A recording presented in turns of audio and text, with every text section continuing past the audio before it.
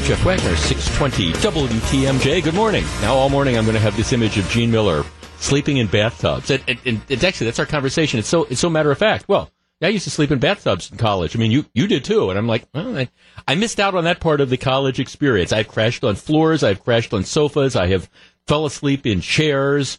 Perhaps a couple other places that I don't want to necessarily admit to on the radio. But no, I missed that part of the college experience or the young adult experience or the older adult experience. No, I don't think I've slept in a bathtub.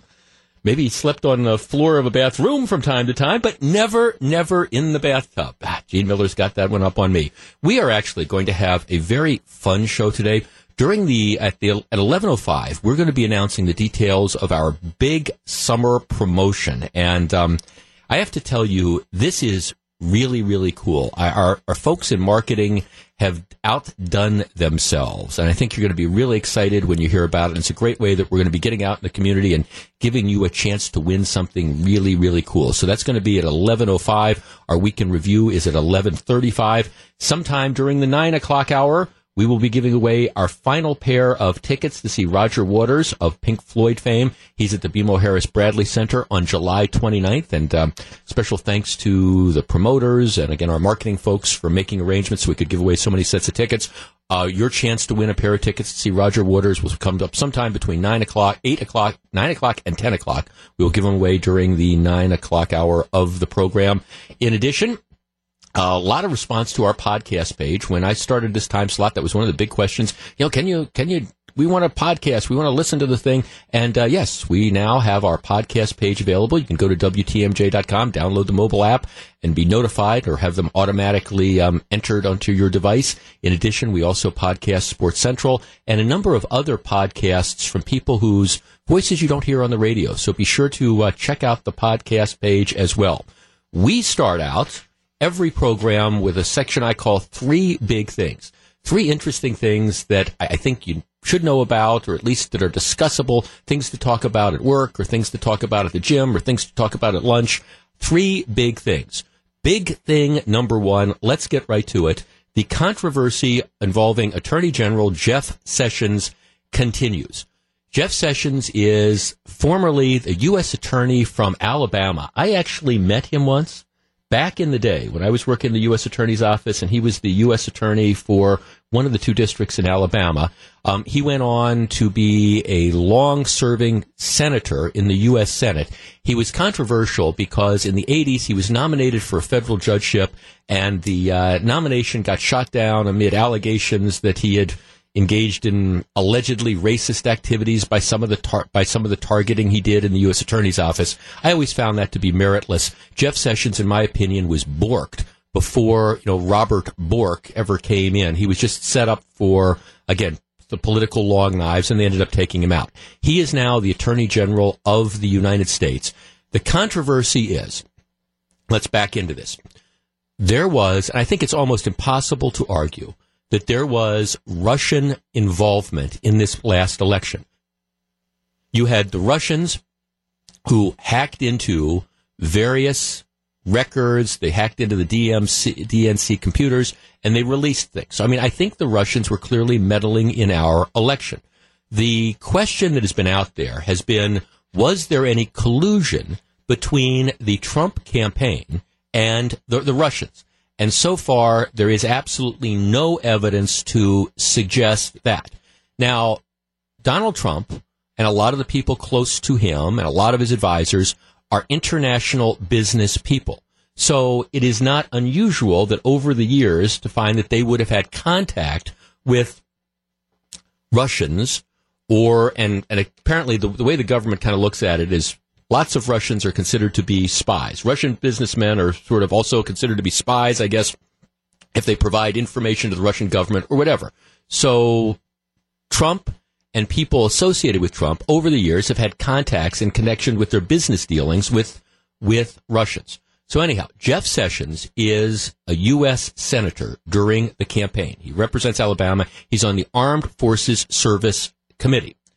He, during his confirmation hearings, is asked by Al Franken, who's a Democrat from Minnesota, in the context of contacts with the Trump administration or surrogates, with Russians during the campaign. They are discussing whether or not they're fishing for any information about whether or not people associated with the Trump campaign could have been involved with the Russians in connection with the hacking. That's what the context is.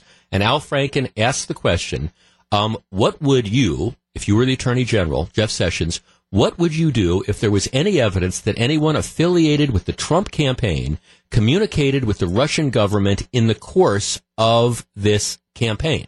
And again, they're talking about political activities. And what Jeff Sessions says is, I have been called a surrogate at a time or two in the campaign, and I did not have communications with the Russians.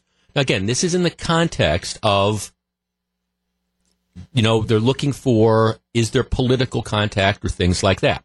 It now comes out that over, I guess, the past year, on 2 occasions, in his capacity as a member of the Senate Armed Services Committee, Jeff Sessions did meet with the Russian ambassador. Once was a group meeting after the Republican convention with a number of other ambassadors and a number of other senators. The other time was a call made by the Russian ambassador on Sessions that apparently occurred in his office, and there were a number of aides that were present during this meeting. He says there's nothing political about these. He said, I wasn't even thinking about these because I meet with ambassadors all the time. This was in the context. This was not in the context of the political campaign, but yes, as the Armed Services is on the Armed Services Committee, I meet with all sorts of people. All right, so now the allegations are this is perjury. Nancy Pelosi is demanding that he resign, that he step down, demanding that there's an investigation determining whether or not he should be charged with lying under oath. Al Franken says at the very best, he was misleading in his remarks. This is a huge scandal. All right, 414-799-1620. That is the Accunet Mortgage talk and text line. You can call us, participate, and you can also send us texts. What do you think? Is the Attorney General of the United States guilty of perjury, or is this a tempest in a teapot? Much ado about nothing. 414-799-1620 is the number. We discuss next.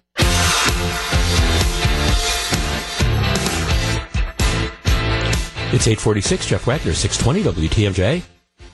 3 big things. Big thing number 1, the controversy over Jeff Sessions continues. Democrats, including Nancy Pelosi, screaming he needs to be charged with perjury. He needs to resign. All right. Bill in Milwaukee. Bill, good morning. Good morning. What do you think? Quite frankly, it's the Democrats are virtually on a witch hunt to try and prove something that really didn't occur. They weren't present for the conversation that took place between Sessions and the Russian ambassador. Right. And as a senator, he has to indulge these ambassadors in conversation, and it was all according to protocol. If the Democrats spent as much time working on straightening out the issues within our country and allowing our country to go forward, and they put that effort forth, my goodness, we'd be so far ahead it's not even funny. Well, what do you think about the argument, though, that he lied, that he had these meetings, and even if they were benign, he lied when he testified in front of Congress when he said he didn't have any contact with the Russians? Lying is a strong word. Yeah. If I had to recall every meeting I had with different clients, my goodness, I couldn't tell you every conversation that took on. And obviously, whatever the conversation was, it had no bearing on the election. Yeah. It had no bearing on right. The Russians trying to influence the elections. I mean, my goodness. No, see, I'm with you, Bill. Thanks for the call, Bill. You have to look at the context of this. Now, there were 2 conversations. First of all, let me just say this. If there is evidence that shows up that Jeff Sessions, when he was a U.S. senator, and arguably he was one of, I don't know what it means when you say you're a surrogate for the Trump campaign, but he was an early supporter of Donald Trump. And if it turns out that there was some degree of collusion between Jeff Sessions and members of the Russian government to help undermine the election, yes, that would be a basis for him to not only resign, but maybe a basis for him to be charged criminally. But there is no suggestion of that. See, that is what's so frustrating about this. he is testifying, and they are asking him questions in that context. Did you have any conversation? How would you, as Attorney General, react if it turned out that somebody who was affiliated with the Trump campaign was having political conversations with the Russians? That is what they were getting at. And, he answered accordingly. I don't think it ever occurred to him that they were asking him, in your years in the U.S. Senate, or over the last couple of years, have you in any sort of official capacity had any contact with members of the Russian government? So I believe that the guy was focusing on that context. This is not perjury. Perjury requires you to prove that somebody is intentionally lying. And I agree with Bill that is a very, very strong word. It can't be any sort of misunderstanding. There can't be vagueness. Perjury is very difficult to prove. It is very difficult to prosecute because it means you have to prove that somebody intentionally lied. Number two, the contacts here are so de minimis. One is Republican National Convention. Sessions gives a speech. He's with a number of other Republican senators. There are tens of ambassadors who are there. It is a group speech, and he interacts with some afterwards in a brief fashion. The Russian ambassador has to be there. Okay, happens to be there. Okay, really? Is that really campaign-related stuff with the Russians? I think not. The other meeting was in his office, attended by a number of his staff members, and it was a call that the Russian ambassador paid on him as in the context of a senior member of the Armed Services Committee. Apparently the day before the Ukrainian ambassador had been in, and keep in mind there's a lot of controversy going on between the Ukraine and Russia and those type of things. So perjury, absolutely not. Is he doing the right thing when he says he's going to recuse himself from investigation? That means if there is an investigation, he's not going to be involved in it. Yeah, I think that's probably the right thing. But I would have said that regardless of whether or not this came up, because he was involved in the Trump campaign. So, all right, let somebody else, supervise that type of investigation. But perjury, resignation, give me a break. Charlotte in Northern Illinois. Charlotte, you're on 620 WTMJ. Hi, Jeff Sessions' mistake was that he should have said he and the Russian were discussing their grandchildren. A la Loretta Lynch and Bill Clinton on the tarmac, right? Yeah. How much did she resign or recuse herself at that point as Yeah. Attorney General Loretta Lynch? Yeah. Yeah, you don't seriously believe Sessions committed perjury, do you? No, me neither. Yeah, not at all. But it's one after another. They are coming for the Trump people. First, it was General Flynn. I think the Republicans ought to protect their own. That's my comment. No, and I think that I do think that you're going to see that again. I think he did the right thing by recusing himself. But again, I would have said that regardless, because he was actively involved in the Trump campaign, whatever the phrase surrogate means. Elaine in Saukville writes on our text line, definitely a tempest in a teapot. Nancy Pelosi needs to get a life. Look how she convinced us to drink the Kool-Aid. The U.S. Attorney General didn't do anything illegal. She knows it, and I think everybody else knows it. Now, could he have been, I guess, more precise in responding to questions? Could his answer have been a little more tailored? Well, all right, yes, I think that's probably correct. If he would have said, I've never had any political discussions with members of the Russian government, okay, I understand. But if you're asking him stuff in a political context and he answers essentially no contacts with that regard, I understand how that ends up happening. A basis for having to step down, I think not. Big thing number 2 coming up next. David Clark back in the news. It's 8:56. Jeff Wagner, 620 WTMJ. Quick reminder, we'll be giving away a pair of tickets to see Roger Waters during the 9 o'clock hour. 11:05, a big announcement concerning our major summer promotion this year, and it is, I gotta tell you, it is extremely, extremely cool. David Clark's book is out, and it's actually rocketing up the bestseller list. I think last time I checked, it was number 15 or so on the Amazon bestseller list. It just came out on February 28th, so earlier this week. Cop Under Fire, moving beyond hashtags of race, crime, and politics for a better America. I have not read it yet, but I am intending to read it over the course of the next couple days. I was actually exchanging emails with the sheriff last night about something completely unrelated. He was in the Madison newspapers. He's in the Madison newspapers today. there is going to be a highly contested Senate election in 2018. Tammy Baldwin, arguably one of the 2 or 3 most liberal members of the U.S. Senate, will be up for re-election. Baldwin won in 2012. She ran, that was during the Obama second re-election campaign, and, Obama was at the top of the ticket, and there's no question that Tammy Baldwin got a huge boost from having run on a ticket with Barack Obama. She will get no such boost this year. To the extent that there's going to be a boost, it might be on the Republican side, because a number of us presume that Governor Scott Walker is going to be running for re-election. There's no presidential race that is out there. Baldwin also got a huge boost by virtue of the fact that there was an extremely contested Republican primary.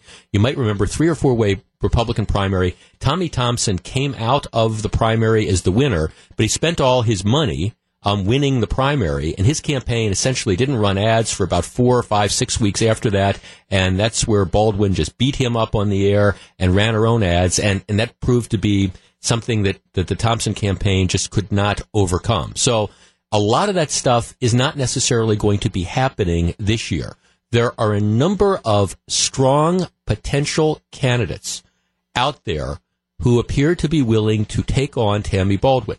Arguably, the highest profile name is Milwaukee County Sheriff David Clark. There have been a number of national conservative groups who have been trying to encourage the sheriff to run. And matter of fact, at the CPAC thing, the Conservative Political Action Committee meetings last week, a number of prominent people were encouraging the sheriff to make that decision to run. Now, yesterday on Fox, David Clark goes on and he says, well, I haven't made a decision. I never say never. I haven't totally closed the door, but I think it's less than 50% that I would run for the Senate. So he hasn't made up his mind one way or the other. He's trying to express what I think is probably an honest position about, whether or not he's going to get in the race. All right. I want to conduct an informal poll here. Our number, 414-799-1620. That is the Acunet Mortgage toll and talk text line. Big thing number 2. Would you like to see David Clark run against Tammy Baldwin for U.S. Senate in 2018? Would that be a great race? Would he be a great senator? Would you like to see him take on Tammy Baldwin? 414-799-1620. That's the Acunet Mortgage talk and text line. We discuss right after the news. If you're on the line, please hold on. That's big thing number 2. It's 8:59. Jeff Wagner, 620 WTMJ. 908, Jeff Wagner, 620 WTMJ. Jane was saying, we just hit 20 degrees here. Brian says it's going to be 60 by Monday. It's like, wow. All right, 40-degree swing in the matter of a couple days. Actually at 50s by Sunday. All right, big thing number 2. David Clark, there's been a draft David Clark to run for U.S. Senate campaign that's been going on. Yesterday he goes on Fox and he says that I'm probably less than 50-50 that I am actually going to run, but I never say never, and I'm considering stuff. Would he be a strong candidate? Would you like to see him run? 414-799-1620. That's the Acunet Mortgage talk and text line. Jim in Sheboygan. Jim, good morning. You're first. Yes, I believe that David Clark could beat Tammy Baldwin, and the reason being he's an intelligent man of action that would keep his promises. Mm-hmm. You think he's the... clearly, a lot of the people that supported Donald Trump and helped Donald Trump win Wisconsin last year, I think those same people would probably turn out and vote for David Clark. No doubt about it. Right, I believe in that, too. All right, thanks for the call. 414-799-1620. Lots of good potential candidates whose names are out there. Lots of friends of the program. State Senator Leah Vukmir, I know, is one of the people that's considering a run. Sean Duffy, congressman from northwestern Wisconsin, announced that he's not going to be running. He would have been a formidable candidate. Would David Clark, would you like to see him run? Dave in Manitowoc. Dave, you're on 620 WTMJ. Good morning. Yeah, actually it's Steve. But, Steve. David Clark was in my class, my high school class at Marquette High way back then. Really? So I've known him a long time. Not a close friend or anything, but it's been fun to see him grow over the years into what he's become now. And yeah, I'd love to see him run for Senate. I know he doesn't have a lot of typical political experience, but I think that's kind of what we're getting away from, are the mainstream politicians who make this a career and not really beholden to the voters, but to their own careers. Do you think his message, I mean, David Clark, like him or love him, a very controversial figure. There's really no middle ground when it comes to the sheriff. I mean, people have very strong opinions. Do you think outstate Wisconsin, I mean, you're calling from Manitowoc, do you think the Milwaukee County Sheriff would play well outstate Wisconsin? I think you would resonate with conservatives, the typical Trump people and conservatives who, we're tired of the old, same old, and that he's got a great message, he's law and order and supporting police and good neighborhoods. And, I think he's a man of his principles and a man that won't be swayed by political aspirations. Yeah, thanks. I think one of the big questions that the sheriff is going to have to answer, and it's an internal question, and it's, do you want the job? Because that's always the first thing you have to say. All right, do you want, because look, being a U.S. Senator is a very, very cool thing. There are only 100 people who are U.S. Senators. But at the same time, you are part of a body. It is a very, very powerful position. There's no question about it. But you're limited. You're limited by the Senate rules. You're limited by, the majority leader or whatever. You can only be so much of a maverick. And I think one of the questions that the sheriff's got to answer is, do I really want that job? Is that what my next job is going to be? And candidly, I think it's going to be fascinating one way or the other to watch David Clark's career and to see what is his next step. I have said this before. I don't think he's going to run again. And I've not talked to him about this. This is just my speculation. I don't think he is going to run again as Milwaukee County Sheriff. And it's not because I don't necessarily think he could win. It's just because I think maybe, he's been the sheriff since 2002. He's been the sheriff since 2002, appointed by then acting Governor Scott McCallum, reelected 4 times since then. And now, we're looking at 2018. I do think that there's a kind of a trajectory in careers, and I think he's probably ready to do something different. And again, that's just me speculating. Is it going to be the U.S. Senate? I don't know. Let's talk to Bruce in Wauwatosa. Bruce, you're on 620 WTMJ. Good morning. As much as I at one time I really liked Clark, and I still like him, but I think the last 6 months of him, I think too much theater, and I think that's what the election would be. Mm-hmm. If the plot for a sitcom, maybe. But I don't know. well, or maybe a drama. I don't know. I mean, I understand. That's what I mean. Sheriff Clark has always been polarizing. He's more polarizing now than ever. In large part, I think, because of the national profile that he has obtained as, one of the true surrogates for the Trump campaign. He was out there. He's got this national image. But at the same time, if you look at other people that were polarizing and had national images, I mean, Al Franken, for God's sake. Al Franken is in the U.S. Senate. Al Franken's big credit was, appearing in a couple B movies and being a comedy writer and being on Saturday Night Live. I mean, he was a personality. So, David Clark is a personality, but there's also substance behind David Clark. Now, again, you can agree with him or you can disagree with him on issues. But he does have like a larger than life personality. I have to tell you, I think it would be, from my perspective, as a political junkie and somebody who talks about races and comments on them, Tammy Baldwin and David Clark would be low-hanging fruit. That would be a gift to guys like me. Let's talk to Kate in Pewaukee. Kate, you're on 620 WTMJ. Good morning. Good morning. Thank you for putting me on your show. Thank you for calling. Hi. I have a great respect for Sheriff Clark, and I think he's been just a great sheriff, and I like what he does. Mm-hmm. However, I think that the Republican Party should be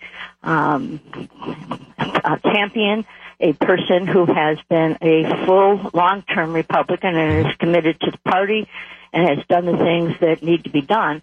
So quite frankly, I would much rather see Leah Wagner run, and I think she would be an equally strong opponent to Tammy Baldwin. Yeah, well, Leah would be, and she's, I don't know that she's made any sort of decisions yet, but I know she's kind of considering getting in the race as well. And I think she would be a strong candidate as well, Kate. Thanks for calling. And Leah would be somebody that I could certainly see myself, supporting if she was the Republican nominee. Now, Leah Wagner doesn't have anywhere near the name recognition good or bad. She doesn't have anywhere near the public profile that somebody like David Clark has.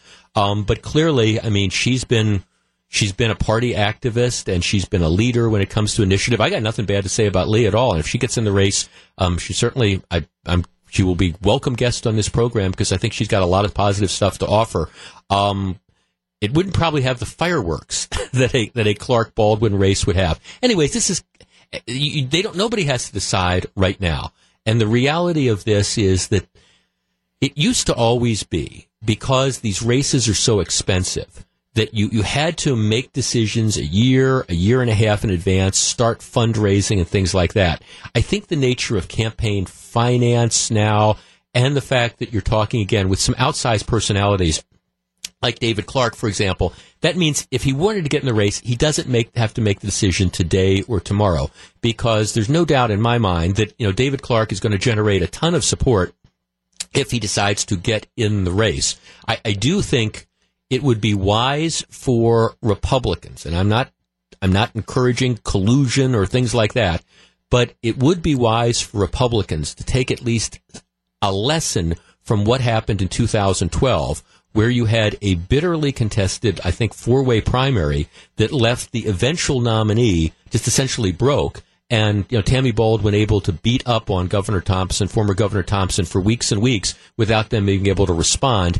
That, I don't know if Tommy would have been able to win anyways, given the electoral tides in 2012 and Barack Obama on the top of the ballot. But certainly not being able to mount an effective advertising campaign for 4 or 5 weeks, essentially the campaign being dark, didn't help. And so I think Republicans do need to be a little bit mindful of that. But from a fundraising perspective, I think the dynamic is slightly different. And yes, I'm getting a number of emails. Would Clark run as a Democrat? No, I would suspect that in this particular case, if Sheriff Clark decided to get in the race, he would not be challenging Tammy Baldwin in the Democratic primary. I think he would be running as a Republican. Again, that's if he chooses to run. It's 9:17. Jeff Wagner, 620 WTMJ. Coming up next, big thing number 3, freeways and racism.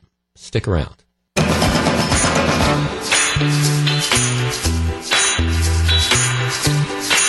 9:20, Jeff Wagner, 620 WTMJ, 11:05. We're going to be rolling out our big summer promotion, and I found out about it in the last couple of days, and it's really cool. We have outdone ourselves, and we'll be telling you all about it, so tune in at 11:05. We're also going to be Facebooking live the announcement, so you'll be able to watch it. Vice President Mike Pence is coming to Wisconsin. What's he doing here? Steve Scafidi and Eric Bilstadt. Get the details live from Janesville. Tune in at 12:07. Okay, big thing number 3. The freeway projects have always been controversial, and given the strain on the Department of Transportation budget, they're even more controversial now than ever. For the longest time, there has been a planned freeway expansion, a widening of lanes, essentially between the Marquette Interchange and 70th Street on I-94 east and westbound, because if you have ever driven that in rush hour traffic, you know that there are always bottlenecks. And if you get, Lord forbid, you get any sort of bad weather at all, or you get a collision, it turns what should be a 30-minute drive into an hour drive on a regular basis.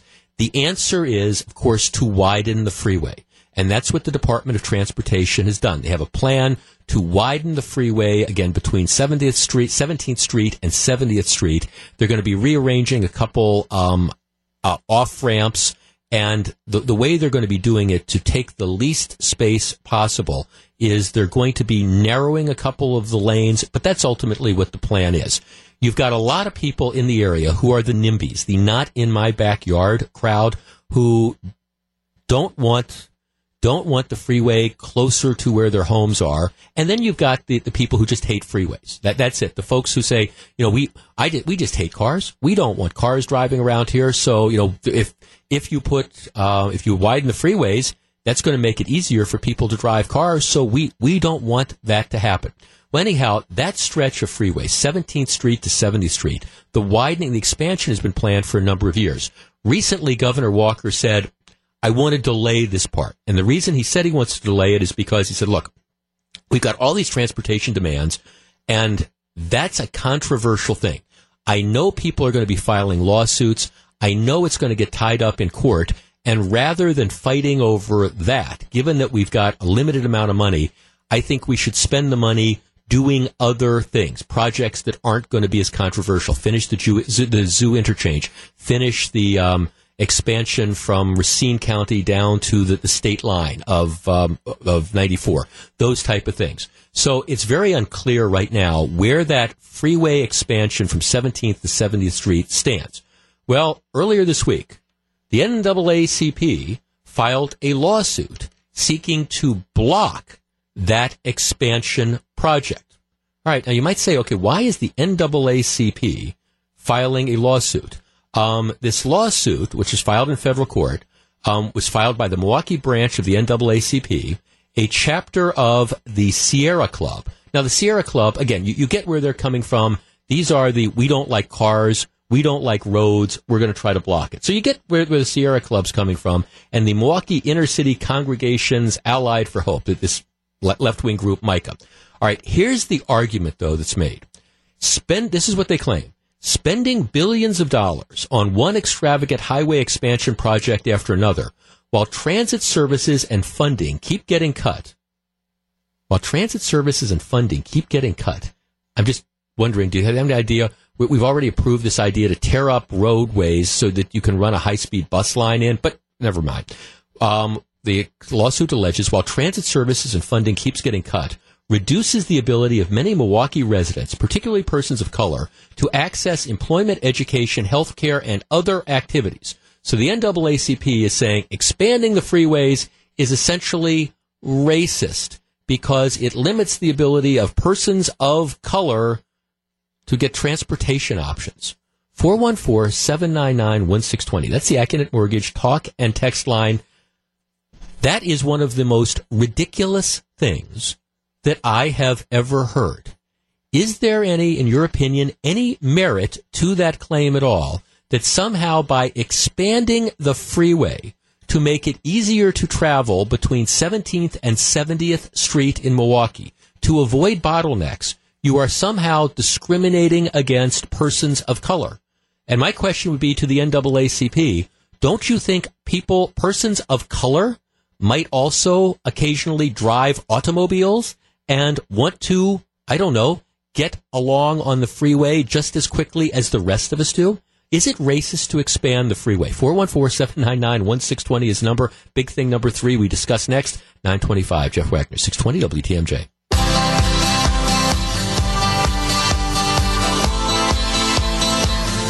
It's 928, Jeff Wagner, 620 WTMJ. So glad to have you with us. Wisconsin's ban on Irish butter is making national headlines. Why aren't stores allowed to sell it in the dairy state? Get the details on Wisconsin's Afternoon News at 5:21 today. All right, big thing number 3.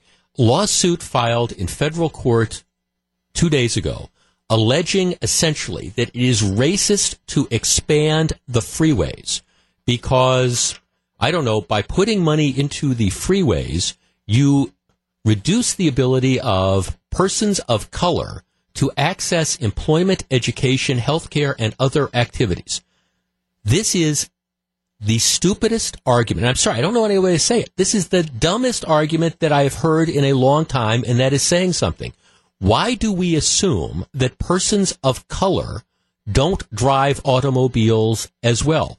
One of the things you find, by the way, is if you can figure out ways to connect people with jobs, one of the first things that people do once they get jobs is they buy cars so that they can drive back and forth so they are not dependent on public transportation. I mean, you want to talk about a racist approach, this assumption that because you're a person of color, you're not going to be using the freeway, you're not going to be driving. That, to me, is what the ultimate insult is. I have a text here. Who dreams this crap up? Yes, these are the lawyers that dream this crap up. There's no nice way to say this. This is this idea that, look, if you want to argue the merits of a freeway expansion, okay, that's fine. I happen to think that you've got to do something to do away with that bottleneck that occurs on a regular basis. Just listen to our traffic reports in the morning and the afternoon, particularly when there's bad weather or there's a collision. Look what happens to the freeway in that stretch between 17th and 70th. It is just not big enough. You need more lanes. I appreciate what Governor Walker is talking about. I understand why maybe it makes sense to delay that project so get the other stuff done that's going to be less controversial. But the notion that expanding the freeway by a couple lanes is racist, give me a break. You got caviar for stop daydreams, think about New York football team. It's 9:34. Jeff Wagner, 620 WTMJ. Eric in Glendale wins our final pair of tickets to see Roger Waters at the BMO Harris Bradley Center on July 29th. Real thank you to the promoters for making so many tickets available to give away. I know it's going to be just an absolutely tremendous show, and if you weren't able to win over the course of the last 7 or 8 days, I'd encourage you to consider getting a pair of tickets, because I tell you, Pink Floyd doesn't get much better than that. The cannabis industry is bracing for stronger drug enforcement under President Donald Trump. Get all the details in the latest Decode DC investigation, available now in the Features tab of the WTMJ mobile app. While you're there, be sure to download the podcast of this show. I know a lot of people are doing that, and I just appreciate that very much. Coming up at 11:05, we're going to be announcing the rollout and giving you a head start at our big summer promotion. And I got to tell you, like I say, it is extremely cool. We've done a lot of great things in the past, but this might be the coolest. And the tie-in that we've got going, well, it's just absolutely exceptional. All right. Is this a legitimate criticism or not? I understand that there's a lot of people who do not like Donald Trump. Right? I get it. I was ambivalent during the election. Actually, I think a lot of the policies that he has been implementing since he became president, I agree with. I have some issues with some of the stuff that he's talking about, but as far as his nomination for the Supreme Court, as far as a lot of the policies talking about, I support him. My big question all along during the campaign was, was Donald Trump, as President Trump, was he going to govern as a conservative? And at least so far, as to the policy rollouts that we've seen thus far, I think he's pretty clearly governing as a conservative. That could, in fact, change when we start talking about the infrastructure building, and because if you listen to his speech the other night, there were some big government things that were there. But Donald Trump has become a lightning rod for protests. You've got what next Wednesday, March 8th, is the Day Without Women, where all these diverse groups are supposed to unite together, even though they don't agree on anything except apparently the fact that they don't like Donald Trump. So there's a lot of people out there that anything President Trump does will be criticized. In his address to Congress a couple nights ago, in what I think is going to be one of the more memorable moments in a presidential address, he singles out, for example, Karen Owens, the wife of the fallen Navy SEAL. And we talked about this yesterday. There's all sorts of people who think that this was just contemptible, that he's using her as a prop. And this is awful, that you're taking advantage of this fallen soldier's wife and exploiting her. And I didn't see a woman who was being exploited at all. But those are the people, it's the long knives, the folks that don't like President Trump. All right, well, here's the latest flap.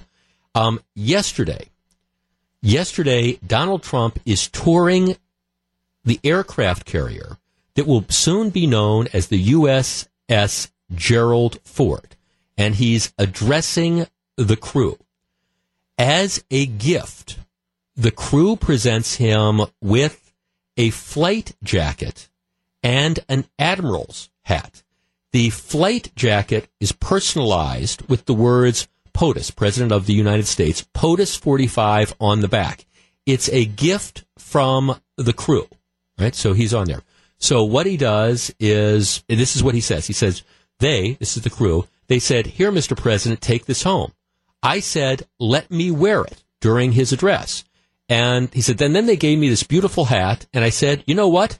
Maybe I'll do that." He says, "We have a great Make America Great hat, but this is special. This is a special day, and we're wearing this." So he puts on the cap that he's been given, and he puts on the Admiral's flight jacket. This cap is similar to other caps that were being worn by crew members during the speech. They were a gift to him. He puts them on, right? Now, you wouldn't necessarily think this was controversial, but this has become controversial. The internet explodes. Here are some of the things that were being posted. As a veteran, watching a 5-time draft-dodging coward saluting a Marine Guard is the epitome of hypocrisy. Impeach this cowardly so-and-so, although it doesn't say so-and-so now.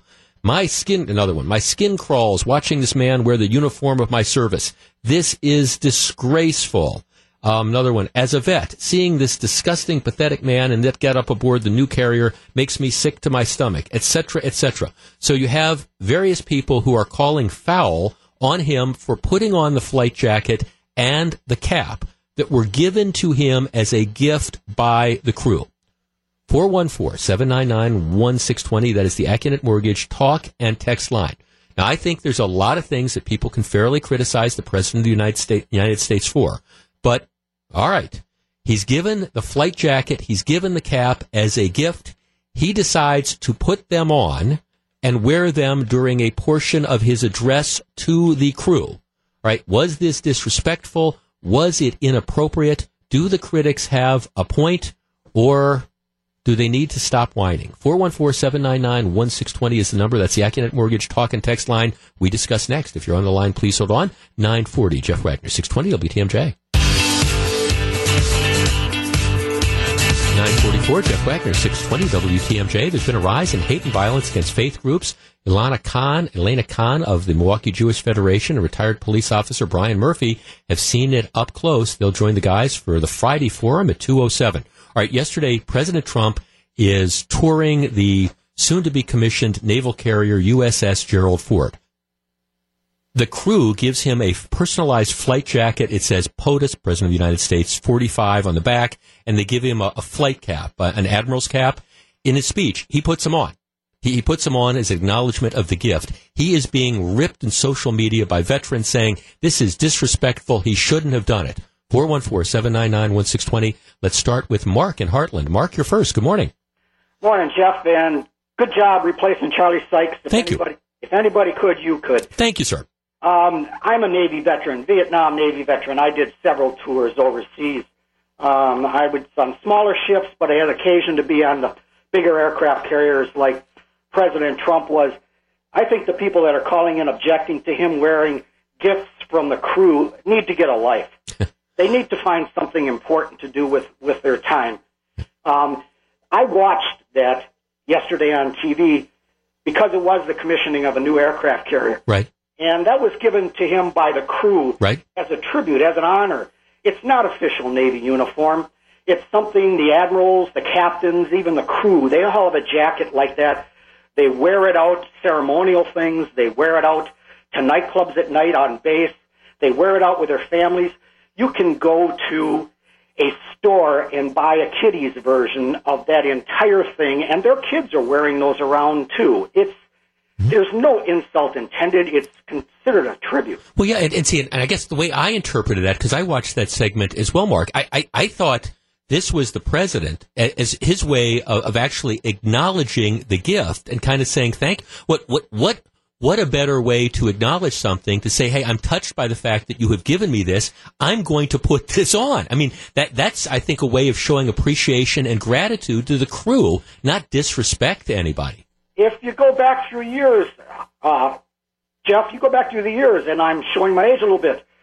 Raquel Welch used to wear that kind of garb that was given to her by the troops. Bob Hope, various comedians and entertainers that went overseas they were constantly on stage wearing that exact same type of thing. It was given to them as an honor. It wasn't demeaning or... Well, right, and I mean, last time I checked, Mark, he is the commander-in-chief. He is the commander-in-chief. Now, thanks for the call. I'm getting flooded with texts on our text line. Let's see, Tom writes, it would be more disrespectful if he did not wear the gift that they presented to him. Have another one. Jesse in Green Bay says, people are upset, if they're upset, they should be upset at the crew members that gave him the jacket. The president didn't come wearing the jacket on his own. Another text, this can't be real veterans. I'm a Vietnam combat veteran, and I'm proud of President Trump. Let's talk to Eric in Racine. Eric, good morning. You're on 620 WTMJ. Good morning, Jeff. I was telling your screener that I'm not I didn't vote for Trump. I didn't vote for Hillary. But he is the president of the United States, and he deserves that respect as such. And this was a gift to him. This was given to him as a gift. And I think what he did is he honored the military by wearing this gift he accepted. And I think the people that are complaining, coming out, oh, he should have worn this, they would have been the first people to jump on him if he had not worn it, saying, oh, look at that. Right. See, he disrespects the military, blah, blah, blah. They would have gone off on him. Right. It was a no-win situation no matter what he did. Well, exactly, at least among the critics. Now, thanks for the call. I mean, I think he handled this in absolutely the perfect fashion. If, okay, I mean, it's kind of a different context, but I'm trying to think of things. I speak to groups all the time. You do events. Occasionally they will give you, and again, it's not like being the president of the United States on a military carrier, but the group will give you, okay, maybe they'll give you a hat that's here's a hat, or it's a jacket associated with the Boy Scouts or whatever. And as you're saying thank you, I mean, oftentimes you'll put it on. I mean, it is just something you do to acknowledge the gift and the expression. And I guess, look, I think it is fair to criticize President Trump for all sorts of things. I appreciate that, and some of the stuff he does, he deserves criticism. But one of the things that's going on is that you have certain groups of people that they're looking for stuff to be offended by. And at some point in time, that gets wearisome. On our text line, Steve from Racine writes, I agree with our first caller. People need to put on their big boy pants and stop getting offended by every little thing. It was a gift. Let's talk to Dan in Racine. Dan, good morning. You're at 620 WTMJ. Hey, Jeff, thanks for taking my call. Yes, sir. Being a vet myself, these people don't speak for the majority of us. The fact is, at least the guy's done something with it instead of throwing it on the back of the Air Force One when he gets on there, and who knows where it's at. But where was the outrage when health care was given to transgender surgeries before Korean vets got served in a VA hospital? That was priority. Half the fleet is not operational because of the last guy that was in office who never served it and did whatever he did to get out of war. We live in unfortunately, we don't have superheroes, and the ones that do get a chance to serve, they just put down anyway. So why would a general or anybody that served in the military try to take that position? Who needs the criticism? But you know what you get with Trump is you get what you get. The guy doesn't care. He's not a politician, and he'll do what he wants. That's what we all love about him. Right, and I don't think there's any way you can look, Dan, at what he did yesterday as being disrespectful to veterans. I mean, if anything, not wearing the jacket might have been disrespectful. I mean, this was, thank you. You've given me this gift. I appreciate it. I love it. I'm wearing it while I'm speaking to you. That's the way that you act in that situation, it seems to me. Absolutely. Thanks for the call. I appreciate it. No, I read some of these stories, and it makes your head want to explode. Like I say, if you want to get on the president for 2 a.m. tweets or for being thin-skinned about this or that or the other thing, God bless you. I get that. But seriously, and I'm trying to think back, I got to believe that there were occasions where, for example, if you want to talk about draft dodging, I'm sure there were occasions where, Bill Clinton received gifts from the military and displayed them, and I don't remember outrage about that, or people who never served in the military, like Barack Obama. And, look, at some point in time, they are the commander-in-chief. Donald Trump will do things that might legitimately offend people, but whether it's this story or the other fake news story of the week, the thing with his aide, Kellyanne Conway, who kneels on a sofa in the Oval Office so she can take a group picture of a bunch of people from historically black colleges who are in the Oval Office, and then this erupts into this Twitter storm of how disrespectful. She's kneeling on this couch in the Oval Office. Well, she's kneeling on the couch because she's trying to get the best angle to take a picture on her cell phone of all these people in the room, and that becomes a one-day news cycle story. This is my message to the mainstream media. If you wonder why it is that people get turned off and start tuning out and start looking for alternative sources, it's because of obsessions with things like this. Kellyanne Conway kneeling on the couch. Well, she's kneeling on the couch to get a better picture. Didn't seem to bother anybody else, but it bothers the anti-Trump folks. Donald Trump, President Trump, touring an aircraft carrier. The crew gives him a present. He puts it on. Oh, people are outraged. Really? Wow. It's 9:52. Jeff Wagner, 620 WTMJ. It's 9:55. Jeff Wagner, 620 WTMJ.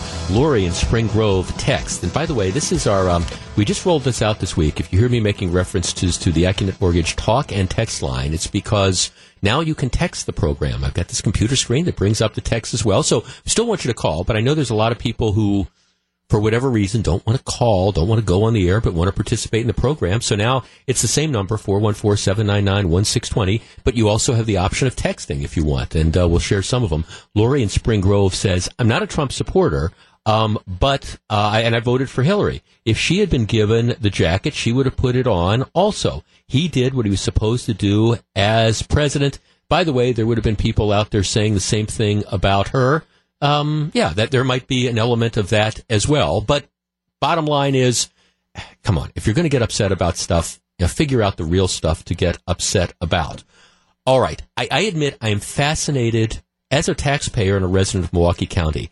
I am just fascinated by the daily evidence of what a clown car act Milwaukee County government is. Now, we have been tracing the pension scandal since 2001 when the former county executive, the late Tom Ament, together with members of the county board, cooked up with help from different advisors this plan that was supposed to be revenue neutral, which essentially resulted in certain government employees being able to retire with enormous cash payouts and still enormous monthly pensions. It was a complete and total debacle. It led to a shakeup in county government, and it led to the rise of Governor Walker. The county pension system has been screwed up ever since then, and maybe but before that. And this goes back to Ament. It goes through the Walker administration, and certainly under Chris Abley. The latest revelations are that the woman who headed the pension system, she was just forced to resign or resigned by Abley because it comes out that there was an employee who was overpaid a total of $140,000 over the years, and apparently the pension system knew about it, didn't do anything didn't do anything to stop it. And the woman's defense, who runs the pension system, is essentially, hey, this thing is so screwed up. It's like there's 40 holes in the dike. I've plugged 39. Yeah, I missed this one, but it's really screwed up. It now turns out that back in 2014, there was there was a report to the IRS documenting how bad the problem was.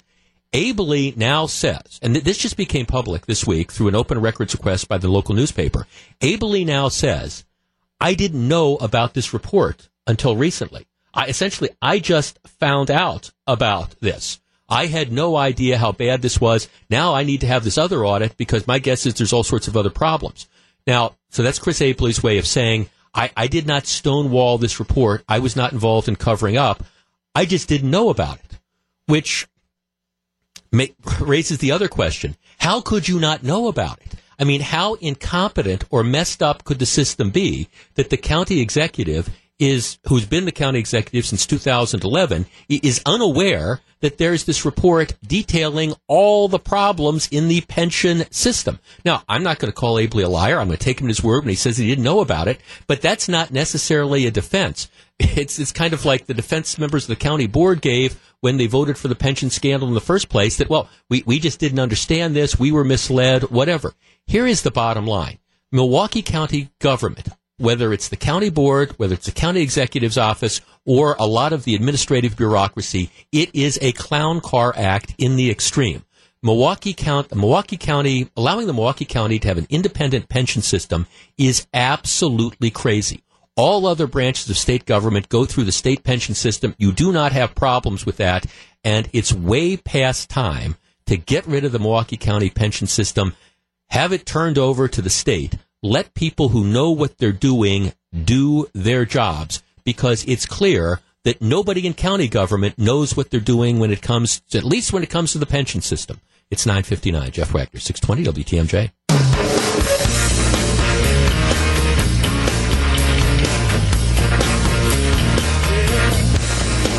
10:08, Jeff Wagner. Glad to have you with us. Coming up in about an hour, we're going to be announcing it's going to be the rollout of our big summer promotion. You want to be listening because we've been doing really cool things for a number of years, and I have to tell you, in all honesty, I think we have outdone ourselves. That is the royal we, our promotions folks, and together with partnership with some great institutions and some great people. This one's going to be one you do not want to miss, and we'll be rolling that out in just about an hour.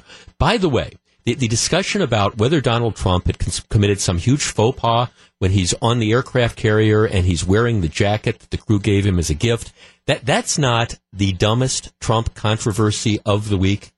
The dumbest Trump controversy, and I was going to open up the phone lines on this, but the truth is that there is nothing to be gained by taking calls on this. The dumbest controversy. Last Saturday, Donald Trump leaves the White House for his first night on the town since becoming the commander-in-chief. So it's his first D.C. dinner. Apparently, what he ends up doing is he together with his party, goes to a place called BTL Prime, which is a restaurant in the Trump International Hotel that recently opened near the White House. And they chose it because it's kind of safe and it's, going to be secure and things like that. So you have a press corps that apparently follows him, and they watch what the guy orders. And he orders a steak. All right, so that's not necessarily that big a deal. You go to a steakhouse, you're probably going to order a steak. Well, here is the controversy. He orders the steak, and then he orders it well done. And that has the internet abuzz. He's ordered a steak well done. What a rube. What a terrible person. Can you believe he ordered the steak well done? And then Hondo, who is producing the show today and always, I hope you're sitting down, because then it gets worse. The critic for the Washington Post notes that not only did he order his expensive $54 steak well done, but he also had ketchup with it and had the audacity to dip some of the steak in ketchup. What a peasant that this man might be. This is the guy that we have elected the president of the United States. He goes to a high-end steak place, he orders his steak well done, and then he has some ketchup with it. Oh, the horrors! Barack Obama would have never ordered a well-done steak. Don't we know that the only way to eat steak is rare or medium rare or whatever? I mean, and if you think I am making this up, honest to goodness, I have in my hands the story that ran in all sorts of newspapers across the country this week about how, they say, when you go to a high-end restaurant, what they do is the servers are supposed to try to talk you out of, ordering your steak well done because, it takes some of the flavor out of that. And guests are also encouraged to consider a steak such as a ribeye other than a filet because the ribeye has more marbleization. I don't know. I mean, you get to a certain point in your life where you figure out how you like things. Now, at the risk of being labeled a culinary rube, I like my steaks medium well. I understand that, you lose a little bit of a flavor in the cooking, but when I go into a place, I order the steaks medium well. It's tough to get steaks medium well. I understand. Sometimes you can say you can butterfly it. And while I typically, don't eat ketchup with them, I don't fault people who do. To me, it's kind of like, that's the great thing about life. Some people like chocolate ice cream. Some people like vanilla ice cream. Some people like their steaks medium rare. Some people like their steaks well done. Some people like fillets. Some like ribeyes. Some like me order New York strip steaks all the time. But seriously, you've got critics that are following Donald Trump, writing stories about the fact that he ordered his steak well done.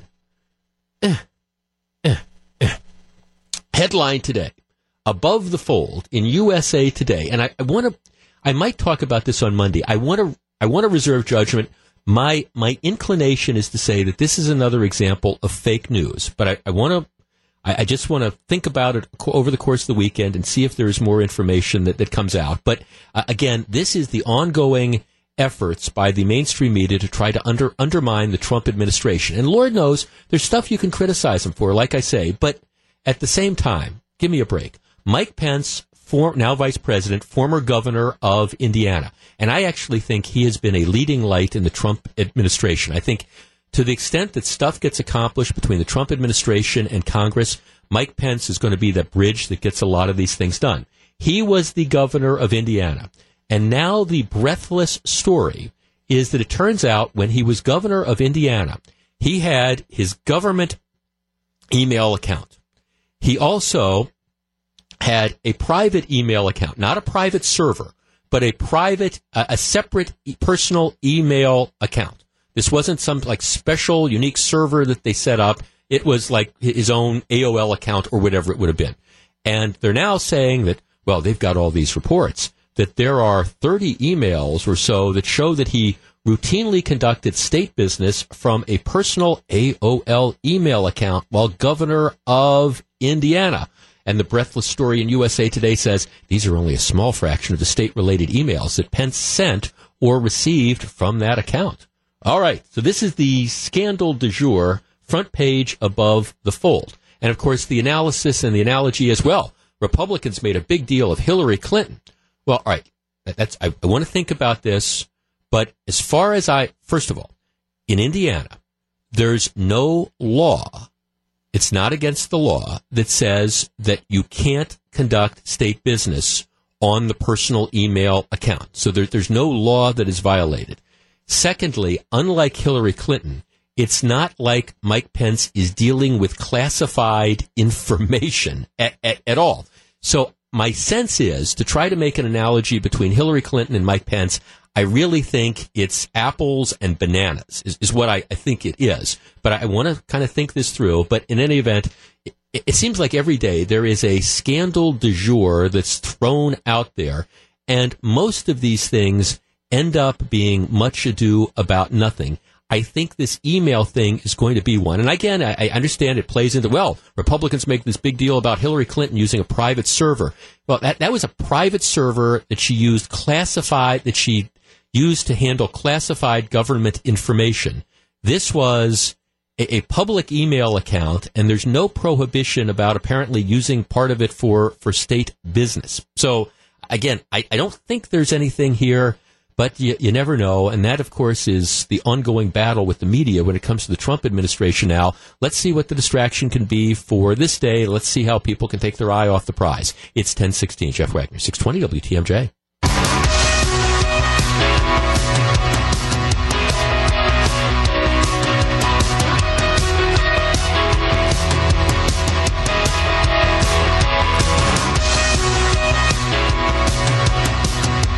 It's 10:19. Jeff Wagner, 620 WTMJ. So very happy to have you with us. The Bucks beef up their front court with the signing of Terrence Jones. Will the roster addition bring them any closer to the playoffs? Greg Matzik says they're lottery bound.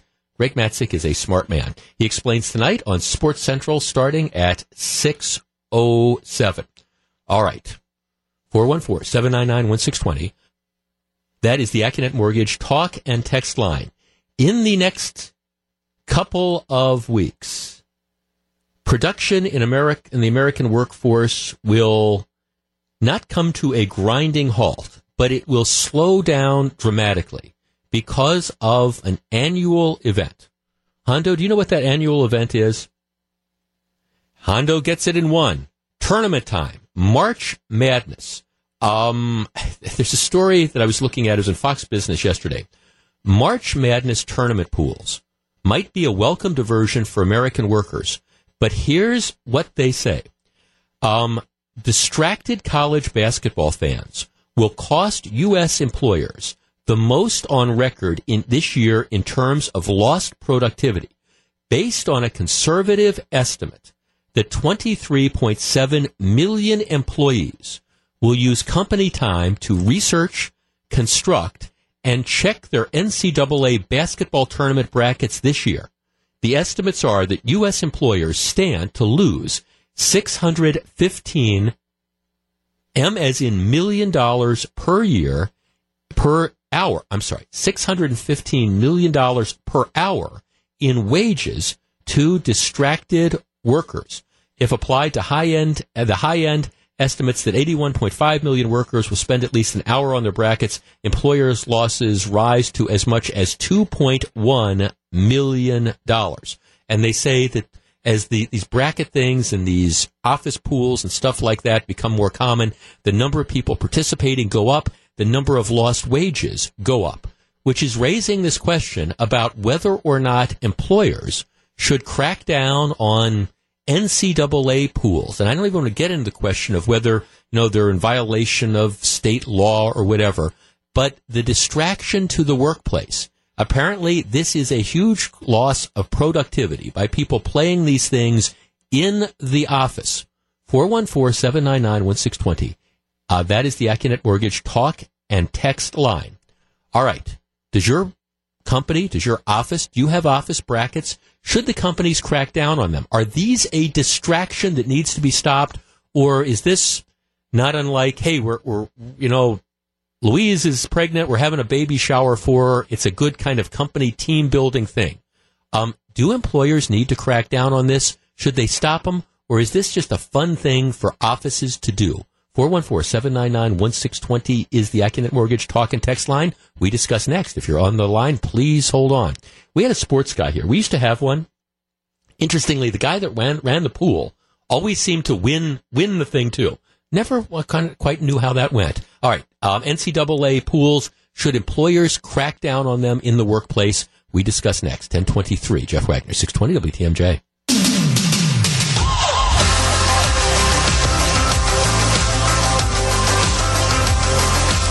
It's 10:25. Jeff Wagner, 620 WTMJ. This one study I'm looking at, it's incredible. I mean, they estimate that the average worker in an American workplace spends about 1 hour filling out their NCAA bracket a year, and if they have computer access, an additional 2 hours of streaming tournament games during work hours. The loss in productivity is, in one estimate I'm looking at, it says almost $4 billion. All right, is this these NCAA brackets and the office pools and things like that will be coming out over the course of the next week or two? All right, do employers need to crack down on this, or is this just a fun thing for workers to do? Let's start with Scott in Hales Corners. Scott, good morning. You're on 620 WTMJ.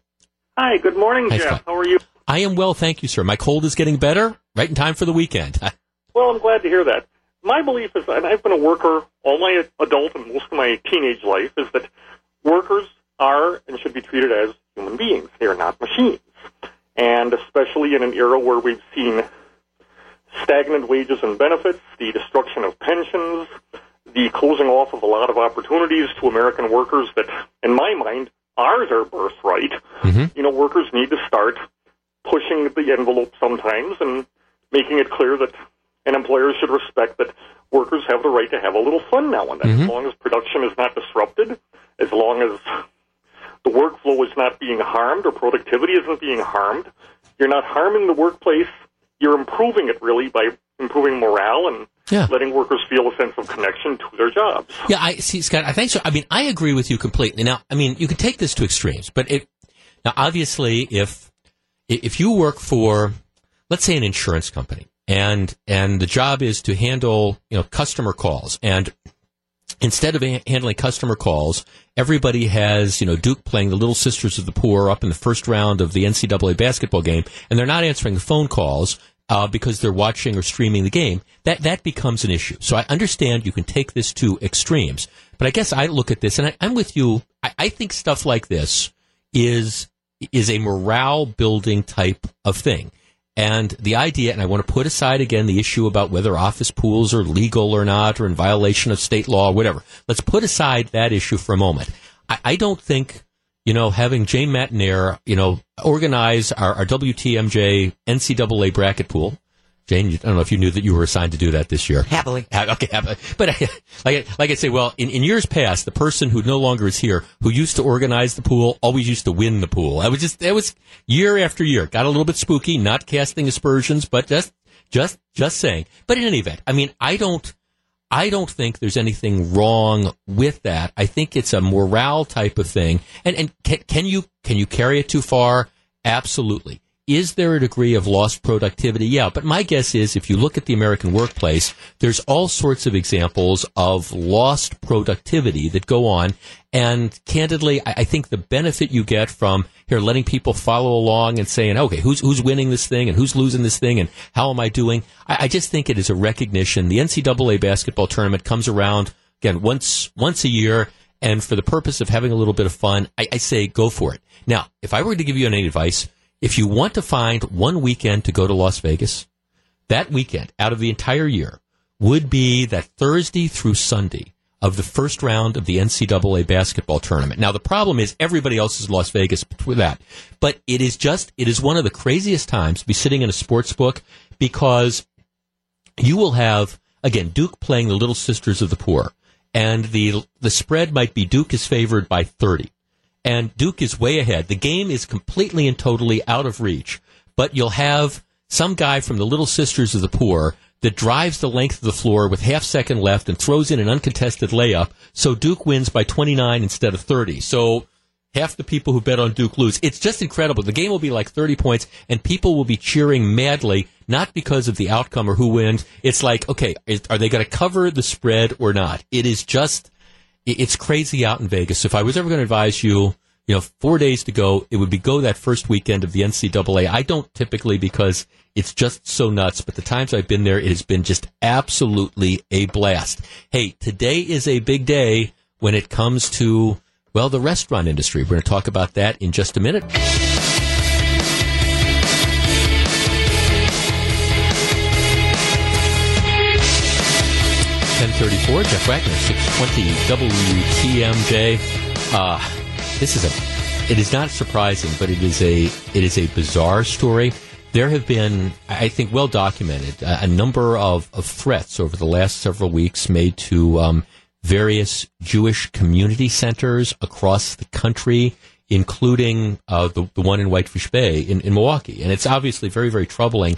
The announcement today is the FBI has arrested a 31-year-old Missouri man who's been charged in connection with a wave of the bomb threats against various Jewish community centers. Now, as far as I can tell, this guy has not been charged specifically with the one in Milwaukee, but his name is Juan Thompson. He was picked up in St. Louis. He's accused of making at least 8 bomb threats against Jewish institutions in New York, including the Anti-Defamation League, and across the country. I think they're starting to wonder whether he might be responsible for a lot more. But this story just gets incredibly weird. He's apparently done them in the name of a former romantic interest. So, like this, what's the line from Margaritaville? Some people claim that there's a woman to blame, but at the end, it's its own darn fault. Apparently, the guy what he would do is he would email threats, and then he would send notes to the FBI saying his former girlfriend or whatever was the one behind the bomb threats. So he's making the threats, and he's calling the FBI saying it's this woman who is doing this. In a bizarre twist, some of the threats appear to have been made in his own name as part of an effort to claim that the former girlfriend, who was not identified by prosecutors, was trying to frame him for a crime. In other words, this is just something completely bizarre, and again, we don't know if this one guy's been responsible for all of them. My guess is, as the investigation continues, he's now been arrested, you're going to find that he was probably responsible for a lot of them, which might be at least a little bit of comfort, that as opposed to a large, organized anti-Semitic activity, it's just some kook who is out there doing it, but more details will emerge. All right. Let's switch gears for a minute. Let's get away from the world of politics and Milwaukee County pension problems and things like that. Today is the first Friday of Lent, which means restaurants that serve fish fries are going to be swamped. I was listening. We were doing an interview with somebody on the morning news, and they were saying that they estimate that business at places that serve fish fries, the first Friday of Lent, probably going to be up 40% over normal. I mean, it's just, if you are in the fish fry business, you are going to be just absolutely swamped tonight. It's just the night that lots of people go out to do that, which means if you're going out to eat, what you want to do is either go early, go late, get reservations, or if the place doesn't take reservations, be prepared to wait. But I thought we'd have a little bit of fun today. Again, given it's the first Friday of Lent, 414-799-1620. That is the Acunet Mortgage talk and text line. If there was one place in our listening area in southeastern Wisconsin that you were going to be able to pick to go for a perfect fish fry on the first Friday of Lent, what would that restaurant be? And what is it that you look for in a restaurant with a good fish fry? Fish fries, one of the things I love about Wisconsin is, of course, Friday is the fish fry tradition. And whenever I have friends come in from out of state or people move here from out of state, they just look at us blankly. When I say it's Friday night, of course you're going out for a fish fry. People just do not get how important this is in Wisconsin's heritage. But this is the first Friday of Lent. All right, where do you go for the best fish fry around? 414-799-1620. And what are the elements of a truly great Wisconsin fish fry? 414-799-1620. That's the Acunet Mortgage talk and text line. We are back to discuss in just a moment. It's 10:38. Jeff Wagner, 620 WTMJ.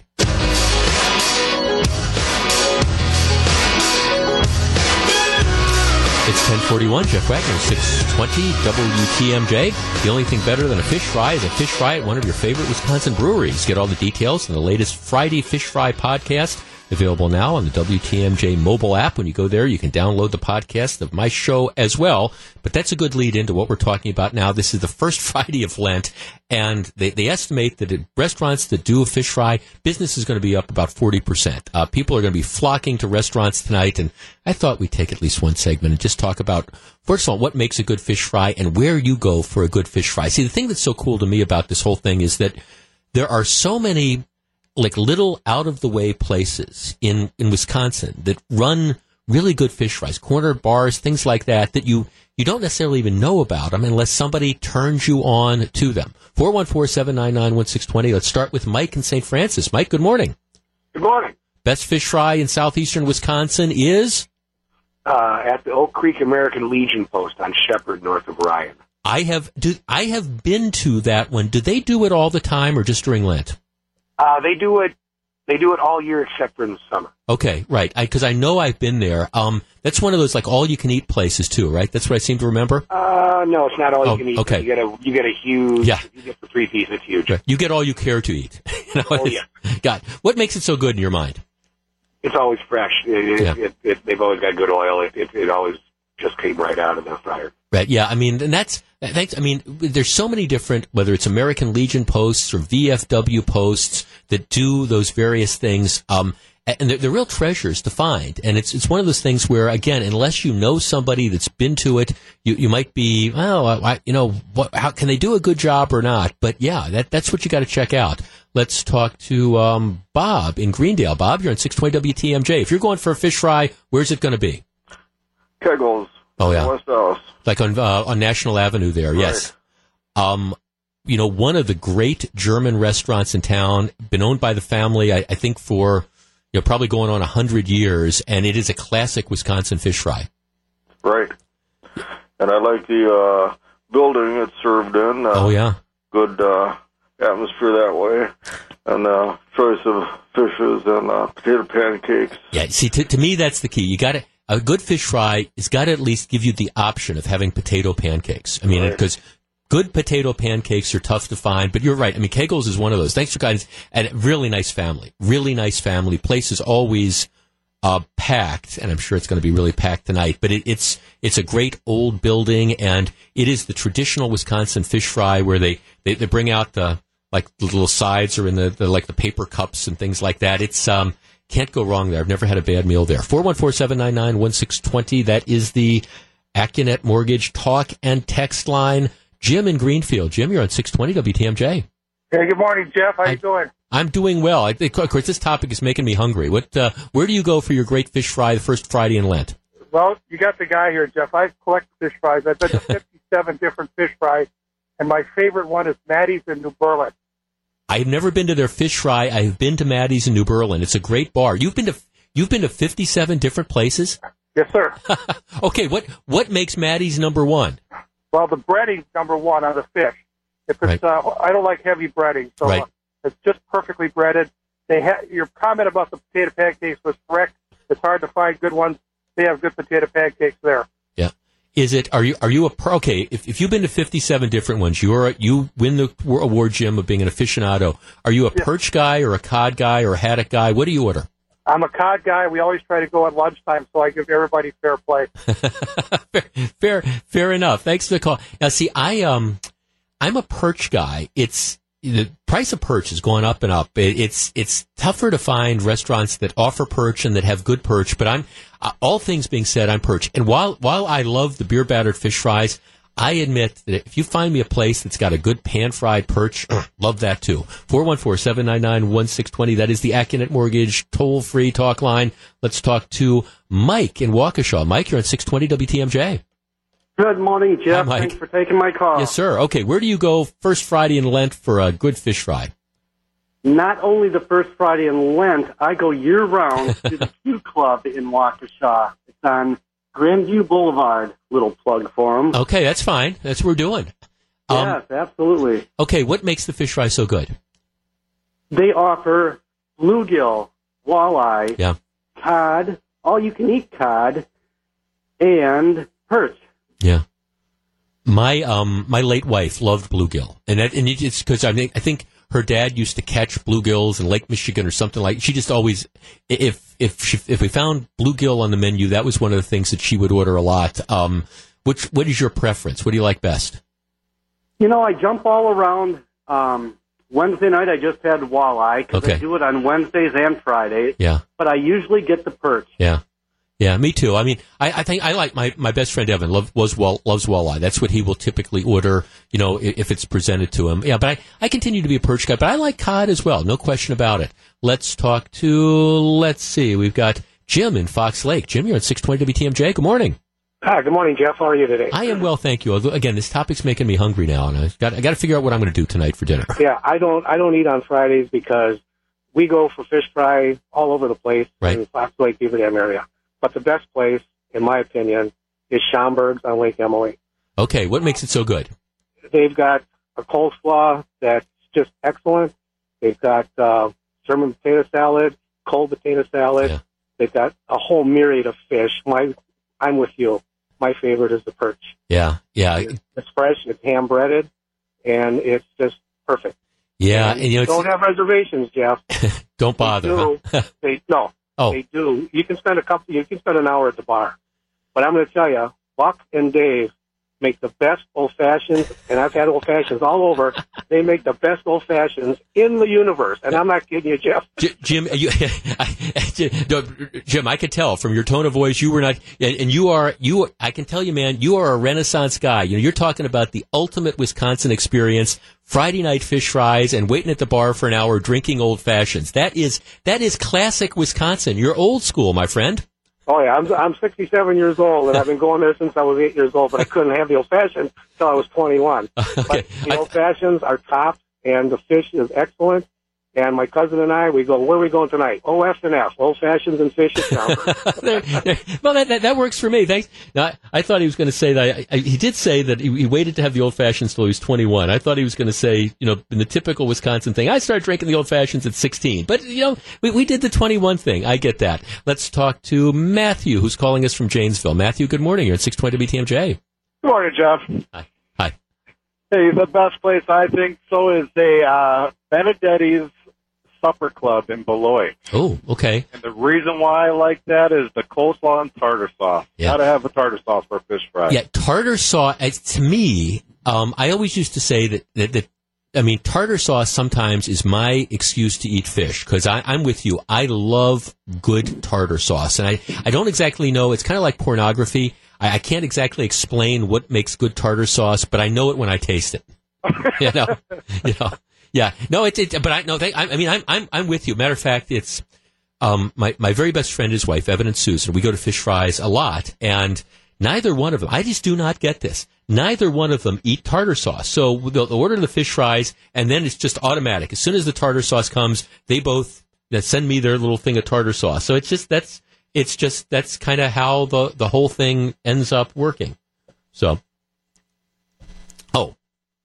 Hondo, my producer says, you don't eat tartar sauce either. You do not know what you're missing. You just, that's okay, but tartar sauce, it makes the experience, especially if it's good. Let's talk to Steve in Oshkosh. Steve, you're on 620 WTMJ. Good morning. Morning, Jeff. Best fish fry is? Well, although I live in Oshkosh currently, I lived in the Green Bay area for about 58 years. Right. And Merrick on University Avenue, I got a shout out that they are by far my favorite. How long is the wait there when on a really popular Friday night? During Lent? Yeah. Hour to 2 hours. Wow. But it's worth it, huh? Well, I typically will get there very early during Lent, like at 4:30, 4:45, because if you go after 5:15, 5:30, you're going to wait a long time. Yeah. It's well worth the wait, but and they don't have a lot of added things on the menu. It's onion rings, French fries, but I would tell you that the fish are by far my favorite. No, it works. I mean, thanks for. I mean, it's the thing that is again so cool and so quintessentially Wisconsin is that there's so many good fish fries, and one of the things that always. That's why I actually love doing segments like this, because I get ideas as to different places that you might want to try, that I might want to try, because there's all these places that you drive by and you see that they have a Friday fish fry, and you kind of go, well, I'm used to going to the same couple places, and this place, this might be really good, but unless somebody tells you it's really good, then you're not going to necessarily stop in. And this is just one of the things that unites us. Okay, the Green Bay Packers unite us. Maybe we're divided on our politics, but there's a couple things that bring us together and make us recognize that we are all Wisconsinites, and there's more that brings us together than divides us. And forget politics. One is the Packers, and one is, of course, our love for Friday fish fries. So wherever you're going tonight for the first Friday of Lent, if you don't have reservations, be prepared to wait, but enjoy your fish fry. I think if I'm going out tonight, if I'm eating a fish fry, it's going to be very late tonight. That's kind of what the plan is, but I understand. That's okay. I will make arrangements. I will just wait all day thinking I'm going to get this great fish fry later on. That's kind of what the plan is. It's 10:52. Jeff Wagner, 620 WTMJ. It's 10:55. Jeff Wagner, 620 WTMJ. The Bucs welcome the Los Angeles Clippers to the BMO Harris Bradley Center. Ted Davis and Dennis Krause have the call. They'll begin our coverage tonight with Buckshots at 6:40 here on WTMJ. A number of people are using our text line to say, hey, can you repeat all the different restaurants that people were saying? Well, no, I can't, but I can do the next best thing. On our webpage, WTMJ.com, you'll see a special thing on the front page. It says Best Fish Fries for Lent, together with my name. You can click on that, and you can re-listen to the last segment we did. There's so many good places out there. I always hate doing these features because I know we're omitting a lot of them, but I tell you, wherever your perfect fish fry is, go out and find it tonight. Coming up in less than 10 minutes, we are announcing the rollout of our big summer event. You do not want to miss it. Matter of fact, we're also going to be live streaming it. Facebook.com/620WTMJ. Going to have a number of special guests in the studio. It is very exciting. It has come to this. Now, I have to confess, one of my New Year's resolutions was getting back to the gym, and I actually thought the new schedule would make it easier to do that. Get off at noon. You start early in the morning, get off at noon. Got the dog walker who's taking care of my little dog, so it gives you some time to just go to the gym before you go home. That is still ultimately my plan, but so far that has not kicked in yet. But that's kind of my goal. So I don't know about you, but when I go to the gym, the first thing I do is I jump on the treadmill and I try to do a few miles on the treadmill to get the aerobic thing going. And then depending on how ambitious I am, I of course, since I haven't been back to the gym for several months, I haven't been ambitious at all. But, I mean, the goal of the workout would be you're on the treadmill, then you go and you lift weights. So when you're on the treadmill, they've got all the different TVs that are there, and, you can watch the TVs and you can pay attention to that. You can listen to tunes or whatever. The YMCA in Scranton, Pennsylvania, has had to ban all, not just one, but all 24-hour news channels at its workout facility. So no Fox News, no MSNBC, no CNN, no whatever. Why have they had to do that? Because fights have been breaking out. They sent out this letter to the membership saying, no more news channels on the TVs because political discussions have turned threatening. One ended in a locker room fight. One broken up by another member that was just about ready to go physical. Members are stepping forward saying they felt a little uncomfortable at the arguments that were going on about politics. They say the decision is about safety. It has now come to this point, I guess, where, now look, when I'm in the gym, the last thing I want to be thinking about is politics. But I guess There's other people that do that. So it's now gotten to the point that at least in Scranton, Pennsylvania, if you go to the YMCA, you better bring your own newspaper because you're not going to be able to watch Fox or MSNBC or CNN or C-SPAN or any of those things. You can, of course, watch ESPN. You can watch the Weather Channel. Just no politics in the gym. We've heard that politics and religion don't mix at family gatherings. Now, apparently, politics doesn't mix in the gym. Welcome to America in 2017. Coming up in just a couple minutes, it's the rollout of our big summer production. You don't want to miss it. Stick around. It's 10:59. Jeff Wagner, 620 WTMJ. It's 11:08. Jeff Wagner, 620 WTMJ. Okay, we are live streaming the show right now on Facebook. Go to facebook.com/620WTMJ, and you can see all the distinguished people that we have in the studio. This is the rollout of our big summer promotion, and I got to tell you, it's very cool.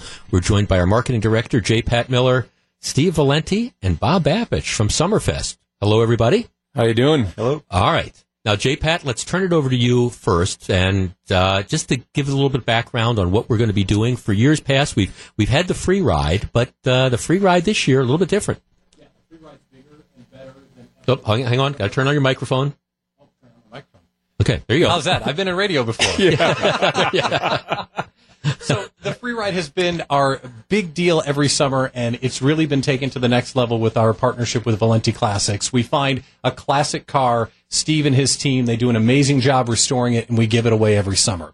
So this year, when we were talking about what were we going to do for 2017, there happens to be the event in Milwaukee of the entire year, the 50th Summerfest. So we called up the Summerfest team and talked about what's going on with them, and we decided that this year we're going to do a Summerfest-themed 1968 car to celebrate the big gig and everything they mean to the city. Steve Valenti, you're the one that's charged with finding the car and figuring out what the giveaway is going to be and how you're going to restore it. This year, it is a really special car. It takes me back to my misbegotten boyhood, which is a great place to be. All right, tell us a little bit about the car. Well, the car this year, we had to go with 1968 and muscle car. So that was our mission. We literally scoured the entire country going from coast to coast, and we happened upon what we feel is an incredible car and very fitting for this particular event. It's a 1968 Oldsmobile 442 convertible. So we get the muscle car, we get the 442, the real deal, and we also get the convertible to kind of tie in the whole summer thing. How did you find this car? Well, we've got a lot of contacts throughout the country, just in, being in business for so long. We chase every lead. We look at advertisements, and we just kind of pound the pavement. We happen to go in. We get into this one area, and it was literally sitting in an alley garage. So we pull up with our truck and trailer, all excited to load this thing up as long as we can vet it and make sure everything works out and it's something we can deal with. And pull that door open, and all of a sudden we look at it. Of course, first glance, yeah, it's a 442. Yeah, it's a convertible, but is it real? And we did all the decoding and authenticating, and it was the real deal, and been sitting in that garage under the same ownership for about 3 decades. And we're going to be transferring that ownership to some lucky listener this summer, huh? That's for sure. Bob Babich, of course, Summerfest Vice President of Entertainment. 50th anniversary Summerfest. That's a big deal in and of itself. You guys are planning quite a party. Yeah, it's going to be a great party for us, but this is kind of icing on the cake. We started in 68. The car is 68. I want to enter this contest if I can, and I'm pretty bummed about that. But it's going to be fun. Milwaukee has a love of classic music, and put a classic car with that in this contest for the last day of the festival, and we draw. It's going to be big fun. Now, J-Pat, one of the things that I think is so exciting about the rollout is in the past, we've done the giveaways actually through July. This time, we're knocking it off earlier in connection with Summerfest. Let's talk a little bit about that. Sure. So right now, today, we're launching the Classic Free Ride Garage. So if you go to WTMJ.com, you can see what the car looks like now. That's the before picture, before Valenti and his magicians get their mitts on it.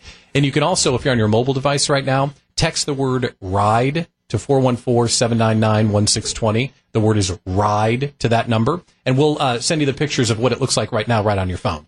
But starting in early May, we'll start giving you a chance to win the car, and we'll have our live broadcast appearances, and we'll have an online register to win on our website. But what's different this year is the car will be at the big gig for all 11 days. So if you go to Summerfest, you'll have a chance to enter and win the car. And then on the last day of Summerfest at the Briggs & Stratton stage, someone's going to win the car right on stage. Your chance to not only feel like a rock star, but drive off in a rock star's car, too. Now, Bob, when I was listening about this rollout, I was saying, we're going to really have the car up on the stage, and that's my understanding. They can do that. That's exactly what we're going to do, and it's going to be pretty cool. Our design guys are working on it right now, probably right next to the front of the stage. It'll roll up to there, so it's going to be great, and we've got great bands on that day, so it's going to be big fun. I think maybe, Bob, if you and I, if we know, maybe you and I can at least convince Steve to let us take out for a drive or something. Well, it's going to be there for 11 days. I mean, late at night when no one's around. Yeah. Well, see, now, J-Pat, that's one of the other things, too. My understanding, correct me if I'm wrong, is that each day of Summerfest, people are going to have a chance to register, and we'll have a different qualifier for each day of Summerfest, as well as the other opportunities we traditionally have for people to qualify. Yeah, it's Summerfest through and through. So we're going to make a winner every day of Summerfest, plus all of our live broadcast events and our online register to win. But at all of our events that we do, we're going to have general admission passes to get into Summerfest. And for some select broadcasts, we're going to have tickets to the big-time AMP shows that Bob and his team are booking. So, you know, not only get a chance to win the car, but we're going to be giving away tickets to all of the big shows that you're bringing in. Steve, I mean, I have seen the tremendous job that you have done, that Valenti Classics have done with the number of cars we've given away over time. What is involved in doing a restoration like this? It's a lot of time, which you don't have much of again. But you really run through the car from the tip of the antenna to the tread on the tires and everything in between. We're going to go through this thing. All the electrical is going to be updated. The mechanical components are going to be restored. The brakes, the steering, the suspension. We're going to end up going through all the paint and body work. The convertible top's going to get redone. We're going to go through, do all the upholstery, all new weather stripping throughout the entire vehicle so everything seals up properly. And then all the chrome and bright work, the trim, the stainless, that sort of thing. So it'll look like a better than brand new when we're done with it. Now, I don't mean to put too much pressure on you, but my understanding is that the plan is to have it done by very early May. Is that correct? Yeah, May 8th is our live reveal on the Morning Blend TV show, so it has to be done. It will be done by May 8th, right? It will be done by May 8th. On May 8th, that's the latest. Okay, well, but one of the other cool things that's going to happen is between now and May 8th, my understanding is we're going to have, on our through digital content, people will be able to watch the progress that you are making on the vehicle? Yes. Yeah, there's going to be a time-lapse video that's going on throughout the entire build process. And then we're going to do updated photos of each component that we restore, basically, or significant components that we restore, so people can follow along and see the progress, and they can judge if we're going to be on time or we're going to be a little bit late or what's going on. We're taking bets, right? Steve? No. You guys have always done that in the past. What's the hardest thing about one of these restores? Is it finding the parts? What's the hardest thing? Well, really, the hardest part, I think, is partially over. It's sourcing the right vehicle and really finding the right candidate to do a proper restoration to. The parts, we've got a lot of great vendors and sponsors that we work with, so parts are pretty readily available, and that's usually not an issue. It's just the logistics of everything, orchestrating the whole process, making sure you're doing it in a systematic order, and then just having the appropriate amount of time to go through all the different procedures. Bob, I talk to your partner in crime, Don Smiley, a lot. We talk about a lot of times when we're discussing things, we're talking about the economics of Summerfest and stuff. I love having you in because you're the guy that does the entertainment and all the booking and things like that. Let's talk a little bit about Summerfest 50th anniversary, and I know you got a lot of special things planned. You know, it's really a special year. You've got the new Miller Lite Oasis stage and area, which is great. You know, you've got American Family Insurance with the title sponsor now, and of course the amphitheater down the line. But you've got great bands coming in. We've got 5 or 6 bands on sale already, from the Chili Peppers and Pink all the way to Tom Petty and Chris Stapleton. So that's going to be great, and there's a lot of things we're going to be letting out here as we go. A lot of contests, a lot of giveaways. It's going to be fun. So I can't talk you into breaking some news this morning, huh? No, no, I can't. Okay. has the improvements on the grounds, I mean, you got the new BMO Harris stage, a couple years old, but still, has that made your job any easier as the grounds have improved when you're going out and trying to get bands? Oh, yeah, it does, because they know that they're going to walk in and they're going to get state-of-the-art sound, state-of-the-art lights, all the ability to put on a good production from our side and their side. And that means a lot to the bands. They know the audience is going to be comfortable. They know there's not going to be a lot of mud out there. I mean, I've been there for 40 years, and I remember the old days when a stage was just a couple of wooden platforms on some cement blocks, and that's all we had. And then when it rained, you threw straw down. So it's come a long, long way. Well, I mean, I remember, I'm dating myself too, but I remember when the main stage used to be on the north side of the grounds, right. And you'd get down there early and you'd put out a blanket or you'd sit on some of those bleachers, and it was porta potties, and just, I was there I was there the night George Carlin was arrested. It's kind of like people say that they were at the Ice Bowl. I wasn't at the Ice Bowl, but I was there the night George Carlin got arrested. Yeah, I keep that picture of George Carlin on my wall right above me. I look at it every day, so I remember what it was like. So. Okay, so J. Pat, once again, we're announcing this today. For people who want to see what the vehicle looks like right now, how do they do that? Got to hit up our text line. It's brand new, 414-799-1620. Text the word RIDE, R-I-D-E, to 414-799-1620. We'll zap you the pictures of what it looks like now, not what it will look like when it's done. Right. And a big thanks to our title partner, New Mail Medical Center. They're back again for 2017. And the people that actually take care of our car, tow it from place to place. TaxAir's back again once again. So thanks to Valenti and TaxAir for working together to get it from point A to point B. Yeah, and again, we're announcing this today. The reveal of the car is scheduled for May 8th. Steve says it's going to be done.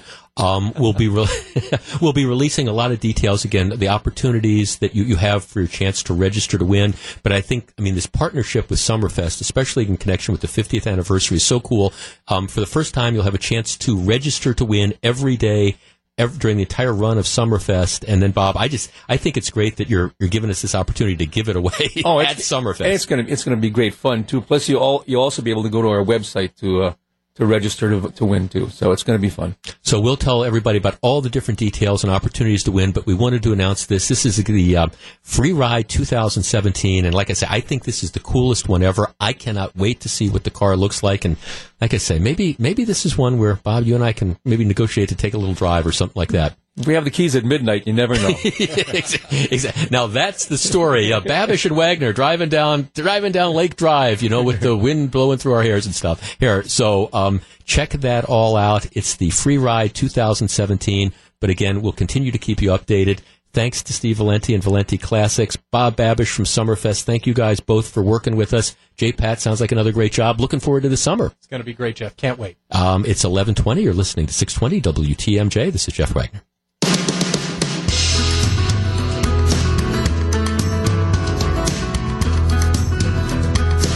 11:22, Jeff Wagner, 620 WTMJ. Yes, once again, we have the Accunet Mortgage talk and text line, which is our new rollout this week. And actually, I love it. So you can participate in the program, not just by calling, but also by texting. But one of the other things we can do is, for things like this, if you want to see what this 1968 vehicle looks like now, this is the before picture. You can text 414-799-1620 and just put RIDE in. Text RIDE to that number, and we will send you the picture of this. If you want to replay or listen again to what we just talked about, Facebook.com, 620 WTMJ. We live stream the broadcast with Bob Babish and Steve Valenti in the studio. And this is going to be really cool. Again, just wait for the details. The car is supposed to be finished by early May. We'll show you what the car looks like, and then we'll announce the schedule. It's going to be a more condensed schedule this year than in the past. In the past, we've gone through July with the giveaway, but this year, because we have the opportunity to do the giveaway in conjunction with the last day of Summerfest, and we're partnered with Summerfest and the 50th anniversary of Summerfest, what we're going to do is give it away at the Briggs & Stratton stage on the last night of Summerfest. Very cool. And you're going to have a chance, if you're attending Summerfest, the 50th anniversary, we're going to have the car down there, and each day you will have a chance to register to win the car. We'll have a different winner every day, so we're qualifying people at Summerfest. Just very, very cool in general, so be sure to check that out. And Summerfest 50, I was trying to get Babish to break some news there, and he just wouldn't. He wouldn't do it to me off the air either. I was, come on, Bob, just tell me one or two things. You can trust me. He said, Jeff, There's going to be a lot of stuff. Trust me, you are going to enjoy it. I always love going down to Summerfest, and just amazing how things have changed over the years. I do remember. I am old enough to remember the early days of Summerfest and the way it used to be. And every time I'm on the grounds, I just marvel at the improvements. And people think about, of course, Summerfest for all the great music and things like that, but it's also the infrastructure. And you look at the new stages, and you look at all the permanent facilities and the permanent restrooms and stuff, and it's easy to forget, how much work has gone into it. And the truth is, at Summerfest, in the last 50 years, there have been a lot of festivals, music festivals, that have come and gone. And I think you can make a strong argument that, Summerfest is the ultimate success story, a festival that came and has grown and gets better and better and better each year. And I'm really thrilled that on the 50th anniversary, they are partnering with us, and Valenti Classics is part of the free ride giveaway. It's 11:26, Jeff Wagner, 620 WTMJ. Once again, if you want to see a picture of what the car looks like, you can text RIDE to 414-799-1620, and we will accommodate you.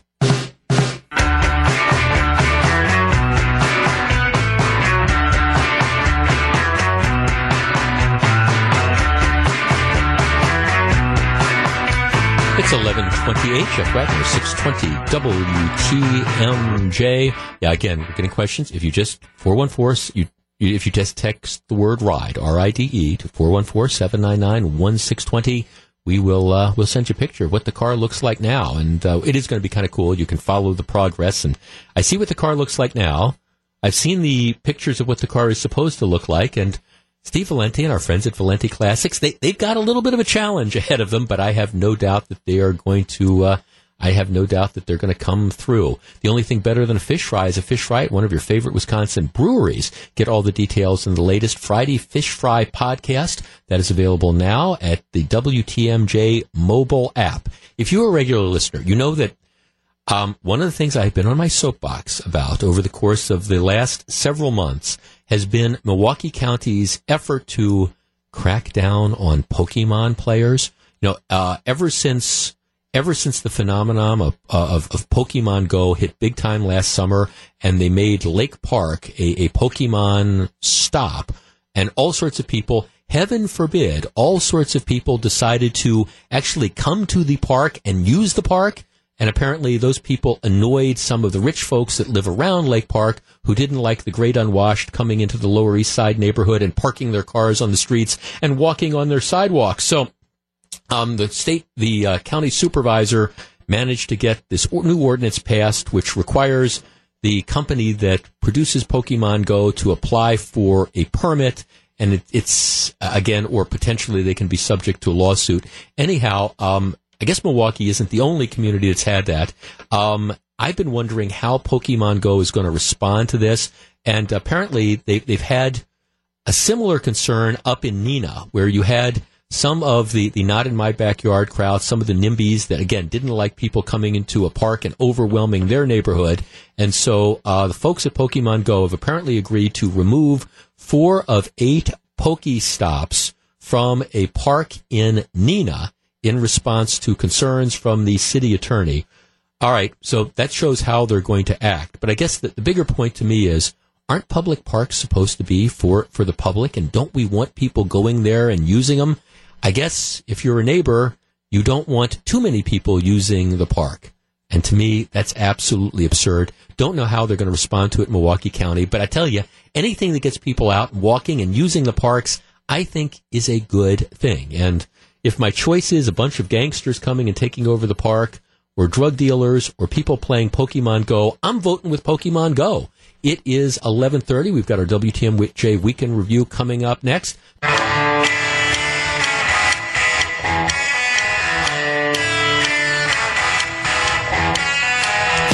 It's 11:35, Jeff Wagner, 620 WTMJ. It's that time of the week for our WTMJ Weekend Review. We are not live streaming today on Facebook, since we spent the last 30 minutes live streaming our announcement of the free ride for 2017. But we will be putting this up on the podcast. I am joined, as always, I am the thorn between the two roses. Susie Falk from Falk Group PR. Good morning. Good morning. And Tracy Johnson from the Commercial Association of Realtors. Good morning. All right, let's get started. Putting aside the big Oscar, did you both watch the Oscars on Sunday night? Till the end. Start to finish. Okay, so, I mean, of course, the big story was Warren Beatty and Faye Dunaway read the wrong name on the card, and that was getting a lot of attention. To me, the interesting second-day story about that, though, viewership down. 32.9 million people watched. Now, that's a ton of people. But that's the lowest number of people watching the Oscars since 2008, and a pretty dramatic drop. Not that long ago, just a couple years ago, the Oscars were drawing over 40 million viewership. Now it's down to 32.9. Why is viewership down? Susie Falk. Well, I think there are two reasons. I think the first is, to be honest, people aren't necessarily going to the movies as much these days, and there were no blockbuster hits. So, I mean, there were a lot of fabulous movies. I saw a few of them, and the ones I saw were really outstanding. But a lot of people just chose to stay home. You know, they have their media viewing habits different now. They're live streaming Netflix and other things on their televisions and their smartphones. So people are not going to the theaters as much. So I don't think they knew what was out there. In fact, a statistic, 6 out of 10 people could not name one Oscar nominee. That's huge. So that's the only one I saw was Hidden Figures. That's the only one I saw. Well, go see La La Land. It's fantastic. I saw La La Land. Yeah. But no, it's just that my second point is that I think with this political climate, and we know, Hollywood likes to make political speeches, and they use the Oscars as a platform to deliver those messages. I think people were just so politicked out, and they didn't want to hear those messages. Well, and I think that to that point, I think they did a good job of keeping it fairly above bar with the politics. Meryl Streep didn't win. That would have changed the dynamic if she had won. But yeah, for sure. But let's be honest here. Walking Dead was on a competing channel, right? There you go. No, but this is it's the highest rated award show, right? Mm-hmm. And what's interesting, speaking to your point about the fact that people consume these shows differently, the Grammys had one of its highest audiences of all time, I believe. And I think it's because, to your point about the accessibility and the nominees, there were just more attractiveness to that show. So, yeah, I mean, I thought it was easy to watch. I'm glad I watched it, but, I did DVR it. So okay, from the female perspective, do you guys watch and critique the dresses? Yeah. Yes and no. Yes and no. That's not the most exciting part to me, just because. Yeah, I do like the red carpet scene. It's so much fun. I'm one of those, I turn my TV on at about 6:30. I watch till the bitter end, and I love the dress. I just want to laugh. I liked Jimmy Kimmel. He was good. Yeah. So that's why I watch the tour bus. Well, and it gives me ideas. So I'm going to go see the tour Moonlight. bus. They roll the guy Gary from Chicago out, who turns out to be a rapist that's just released from prison. I do wonder how Nicole Kidman felt when the guy's like slobbering all over her hand. This guy's been out of jail for 3 days. Okay, Good. You bring up an interesting point. So those kind of off the cuff, crazy things that happen in the Oscars, even the mistake at the end, they're going to start previewing that early next year. The media talking it up before the next Oscars, and I bet more people will tune in to see what might happen. Well, I think actually, Susie, to your points, I agree. I think you're right. I mean, first of all, I do think that there is a disconnect between Hollywood and a lot of middle America. And I do think that there's a lot of people who've just been turned off by the Hollywood left, who were sort of casual watchers and just made the decision, I don't want to be preached to. I mean, I don't want Leonardo DiCaprio or Meryl Streep or whatever. I don't want these people preaching to me. So I think that there's a number of people who just said, I'm going to watch The Walking Dead, or I'm going to watch something else, who just turned out. I also do think, and this is somebody who follows pop culture, as I know you both do. I mean, I do think this is a larger issue. I could not name all the Best Picture things. No. I mean, and I think more and more people aren't going out to the theaters and seeing the first run movies. You're waiting till it comes out you can get it on Netflix, or you can buy the DVD, or it comes to HBO or whatever. I mean, I just think there's a lot of people who, the way we consume these things are changing. Well, the other point on that is everybody assumed that La La Land was going to win everything. Yeah. And so they were kind of like, what's the point? That was a crazy ending. But you wonder how many, I mean, did you see Moonlight? I did not. I did not. No, I didn't either. No, but I will now. Yeah, but I guess, I mean, I just think, to your point also about there being also not being a blockbuster, I think that there's not only a lot of people who couldn't name the movies, that they actually just didn't see them as well, so you didn't have that rooting interest. But, the show serves a purpose, and we're talking about it. People are more inclined to go see those movies now. It increases their value. The actors get paid more next time they book a show. Oh, good. So, they do. So I think, please go out and see those movies. They are excellent. And there always, I believe, will be, a televised version of the Academy Awards, and there may be years with fewer viewers and years with more viewers, and we need another Titanic. That was a hugely watched year, James Cameron's Titanic. See, Star Wars would have been nominated. See? That was a miss. That was a miss. They should have found a way to get that in there, because there would have been a ton of people watching if they would have been even nominated for anything. I don't think they were up for anything.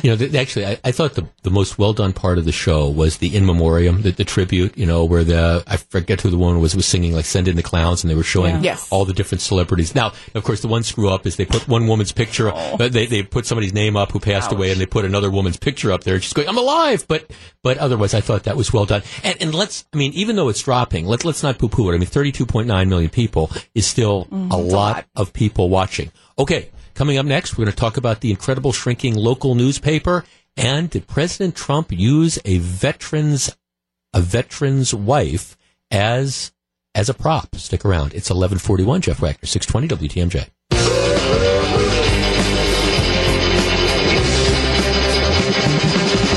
It's 11:45. Jeff Wagner. This is the WTMJ Week in Review. I am the thorn between the two roses. Tracy Johnson from the Commercial Association of Realtors, Susie Falk from Falk Group PR. All right, next topic. The incredible shrinking newspaper, the Journal-Sentinel, dropping a number of their Sunday cartoons. I love the funnies. The business section will no longer be a standalone section except on like Wednesdays and Sundays. More consolidation, less editorial page, letters to the editor instead of columns and editorials.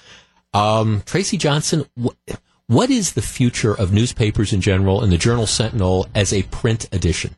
Well, if you look back 10, 15, 20 years, you'd ask that same question. I was kind of looking at what do they say is the future of print, and we've been talking about this for a very long time. I think with the whole change in the structure at the Milwaukee Journal-Sentinel, what you're seeing with the shrinking paper is a shift in the business model and an evolution in the way that they're collecting revenue. While readership might go down as a reflection of the times, people are reading less physical hard copy, they're doing a lot more online, and I think you're seeing a lot more of that online integration. Not only that, but events and the way that they're able to integrate some of the So news what does that mean for events. the print edition? I don't disagree. It means they can afford to go down and not rely so heavily on subscribers. Will there be a print edition? Will there be an edition of the paper delivered to the paper 5 years from now? Delivered to homes 5 years from now? I do believe our community will still support that, and I think it's based a lot on demographics because you've got an older population who prefers to hold that hard copy. Right. Nobody under the age of 40. I'm just under 40 and I still get the paper. Okay. Most people under 40 probably have never held a hard copy of the paper. They want the information. I agree with you. Susie, what do you think? Tracy's painting, I think, a rosier picture for the print edition than I think is in reality. What do you think?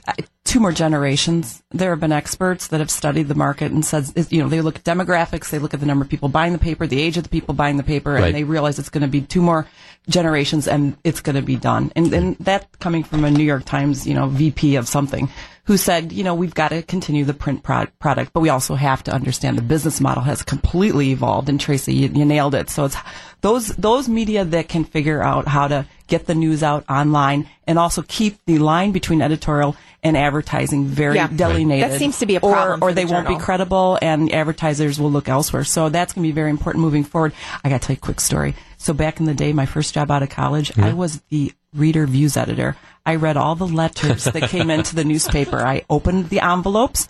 I read the letters. I decided which letters get into print. So really, I was the first you were the of the blog, right? I see. So that liberal bias that we find in the letters to the editor, that was Susie Falk, That's right. We're not talking about 50,000 people here, though. We're talking about hundreds of thousands of subscribers. Yeah, but going down dramatically. Going down huge over the last couple of years. I don't think you're going to see those numbers go up, but I think you're going to see the way that they measure success differently. Well, no, and again, I agree with you that people want the information, but we're on a 24/7 news cycle now. People want the information when they want it. It's why we do things like there's so much emphasis in my industry about podcasts and things like that. So if people can't listen to the show live, but they want to hear the show, you can access that. And I think that's the challenge that the old media has is, people don't want stuff, when it's delivered to your doorstep at 6:30. And in fairness, the paper, there's a lot of costs that are involved with that. It's the cost of newsprint and doing that. They're wrestling with it. I mean, I'm a newspaper fan, too. I get 5 delivered to my home on weekends, so I hope they find a way to succeed. Okay, topic number 3. President Trump gives a very, very well-received address before Congress on Tuesday night. Some of the long knives, though, were out. I think one of the most memorable parts of that speech is, of course, his recognition of Karen Owens. Her husband was a fallen Navy SEAL who was killed in an operation in Yemen about a month earlier. She gets a standing ovation of 2 minutes or so. It was very, very moving. In the aftermath, there's a number of critics who came out and said that what President Trump did was contemptible. He used her as a prop. Do you find anything inappropriate with what President Trump did at his address, Susie? You may find this surprising, but no. Presidents back to Reagan have been using people as props in the State of the Union address. This is nothing new. She's a grown woman, She knows what she was getting into, unless she's never seen a presidential address. But, she gets to sit in the front row. She knows she's going to get a call out. She gets to honor her husband. She gets to honor her husband. And actually, her father-in-law didn't want to meet with the president, because of his issues with the raid. And so I think she said, I think she was using him as much as he was using her, quite honestly. Well, I mean, it was a recognition of her husband's sacrifice. Right. I mean, and again, she's a grown woman. And I mean, when I talked about this in the radio, I got a couple texts from people saying, well, she's a grieving widow. She just lost her husband a month ago. She's not in her right mind. She was taken advantage of. And I'm thinking, how can you say that? I think it's the people with the Trump derangement syndrome. And I don't care if they're Democrats or if they're never Trumpers. They are people that are looking to use this widow as a prop to go after Donald Trump, is the way that I look at it. So I think it's ridiculous. I thought it was beautiful. I thought it was wonderful. And I thought it brought attention to a place where there isn't always the attention paid, and that's our veterans. And the fact that he died for a cause that will help our national security. Yeah. It was a little uncomfortable for me to watch, though, the last 30 seconds. I thought it went on just a little long. And the applause. The applause. And I'm not saying he was instigating it, but Donald Trump knows how to use a microphone. He knows how to use the media. And did you hear that loud clapping? He was not going to stop until he wanted to stop. I think he was leading the charge on the length of that. But I thought it was perfect. One of the criticisms was that the cameras focused on her maybe a little bit too long. But, I guess, you can always second guess these things. I think it was a natural moment. I think it was a moving moment. Every president that I can remember, when they've had events like that, they invite people in and they offer them the opportunity. And I mean, I guess I resent the term prop. I mean, he was honoring her husband's service. Now, I guess, does he get some, was it a moving moment? Did it get attention? Yeah, but that doesn't mean it's wrong. And unless somebody can tell me that he put a gun to her head and forced her to do that, I think she gets to decide what's appropriate and what's not appropriate in honoring her husband. And he needs moments like that. And to your point, he does need moments like that. And I looked at the other side of the aisle, the Democrats, and they were all standing. I think most of them, for the most part. So it was a unifying moment, if anything. I think it would be a non-story if he hadn't really, look at how he's talked about the military services. He ripped on John McCain and his POW status. He's ripped on Purple Heart. But at the same time, he's committed to really beefing up the defense budget now. So, True. Okay, really quick before we go to the break and then come back with the Right Stuff Awards. The Obamas have cut a joint book deal. Michelle and Barack. The advance was $65 million. Okay, here's my question, just real quickly. Are the publishers going to lose their shirts on this, or is this going to be a huge success? I think they will. I think it's probably a good investment. They talk about the fact that the book sales in the U.S. may not be as strong, but his international appeal is off the charts to the point that I probably can't even understand it. Well, and Penguin, the publisher, they've worked with the Obamas before. They know how books sell, and they know that people love Michelle Obama. I suspect her book will do better than Barack. Really? Yeah. Okay. So you think they're going to make money even with a $65 million advance? Yep. They'll figure a way out. Yeah. Maybe multimedia. Well, I don't know. I think you're going to see a lot of them on the remainders table pretty soon. But that's just me. It's 11:54. We're back with the Right Stuff Awards. Stick around. 11:56, Jeff Wagner, 620 WTMJ. It's our WTMJ Week in Review featuring our regular panelists, Susie Falk from Falk Group PR and Tracy Johnson from the Commercial Association of Realtors. All right, this is our chance to do some Attaboy Awards, Right Stuff Awards. Susie Falk, who's your winner this week? Oh, I have two. Jason Hurwitz, the Oscar winner from the area. Nicolay, love him. But honestly, I just read about this morning, and I'm really tickled. The Wisconsin Housing and Economic Development Authority, WHEDA, is offering no-interest loans to help low-income individuals and families buy houses. I think this is great. So $3,500 loans for closing costs or down payments for people who are low-income. And I say take advantage of it. Go get it. It's no interest, and more people should own homes. So good for WHEDA. Tracy Johnson. My Right Stuff Award goes to President George W. Bush. He opened an art gallery in Dallas this week with portraits post 9/11, and I believe he has a book coming out as well. Not only that, but he was on an interview on NBC, I believe, and he had an opportunity to talk about President Trump, and I think he handled it very well. He stuck with his premise of not ripping on his predecessors. So he gets my Right Stuff Awards. I think history is going to be very, very good to him, and he deserves it. My winner this week, my colleague, John Milan, who retired after over 30 years as meteorologist, first at another TV station, then a long time, 20-plus years at today's TMJ4. When I had a chance to talk to John yesterday, I asked him, when did he decide he wanted to be a meteorologist? And he said when he was in a helicopter in Vietnam, and he'd watch, he of course served in the military, did 2 terms in tours of duty in Vietnam, and he'd watch just the rain come down. He became fascinated by that, and that motivated him to be a meteorologist. He has been an institution. He's also been a colleague and a friend. He will be missed.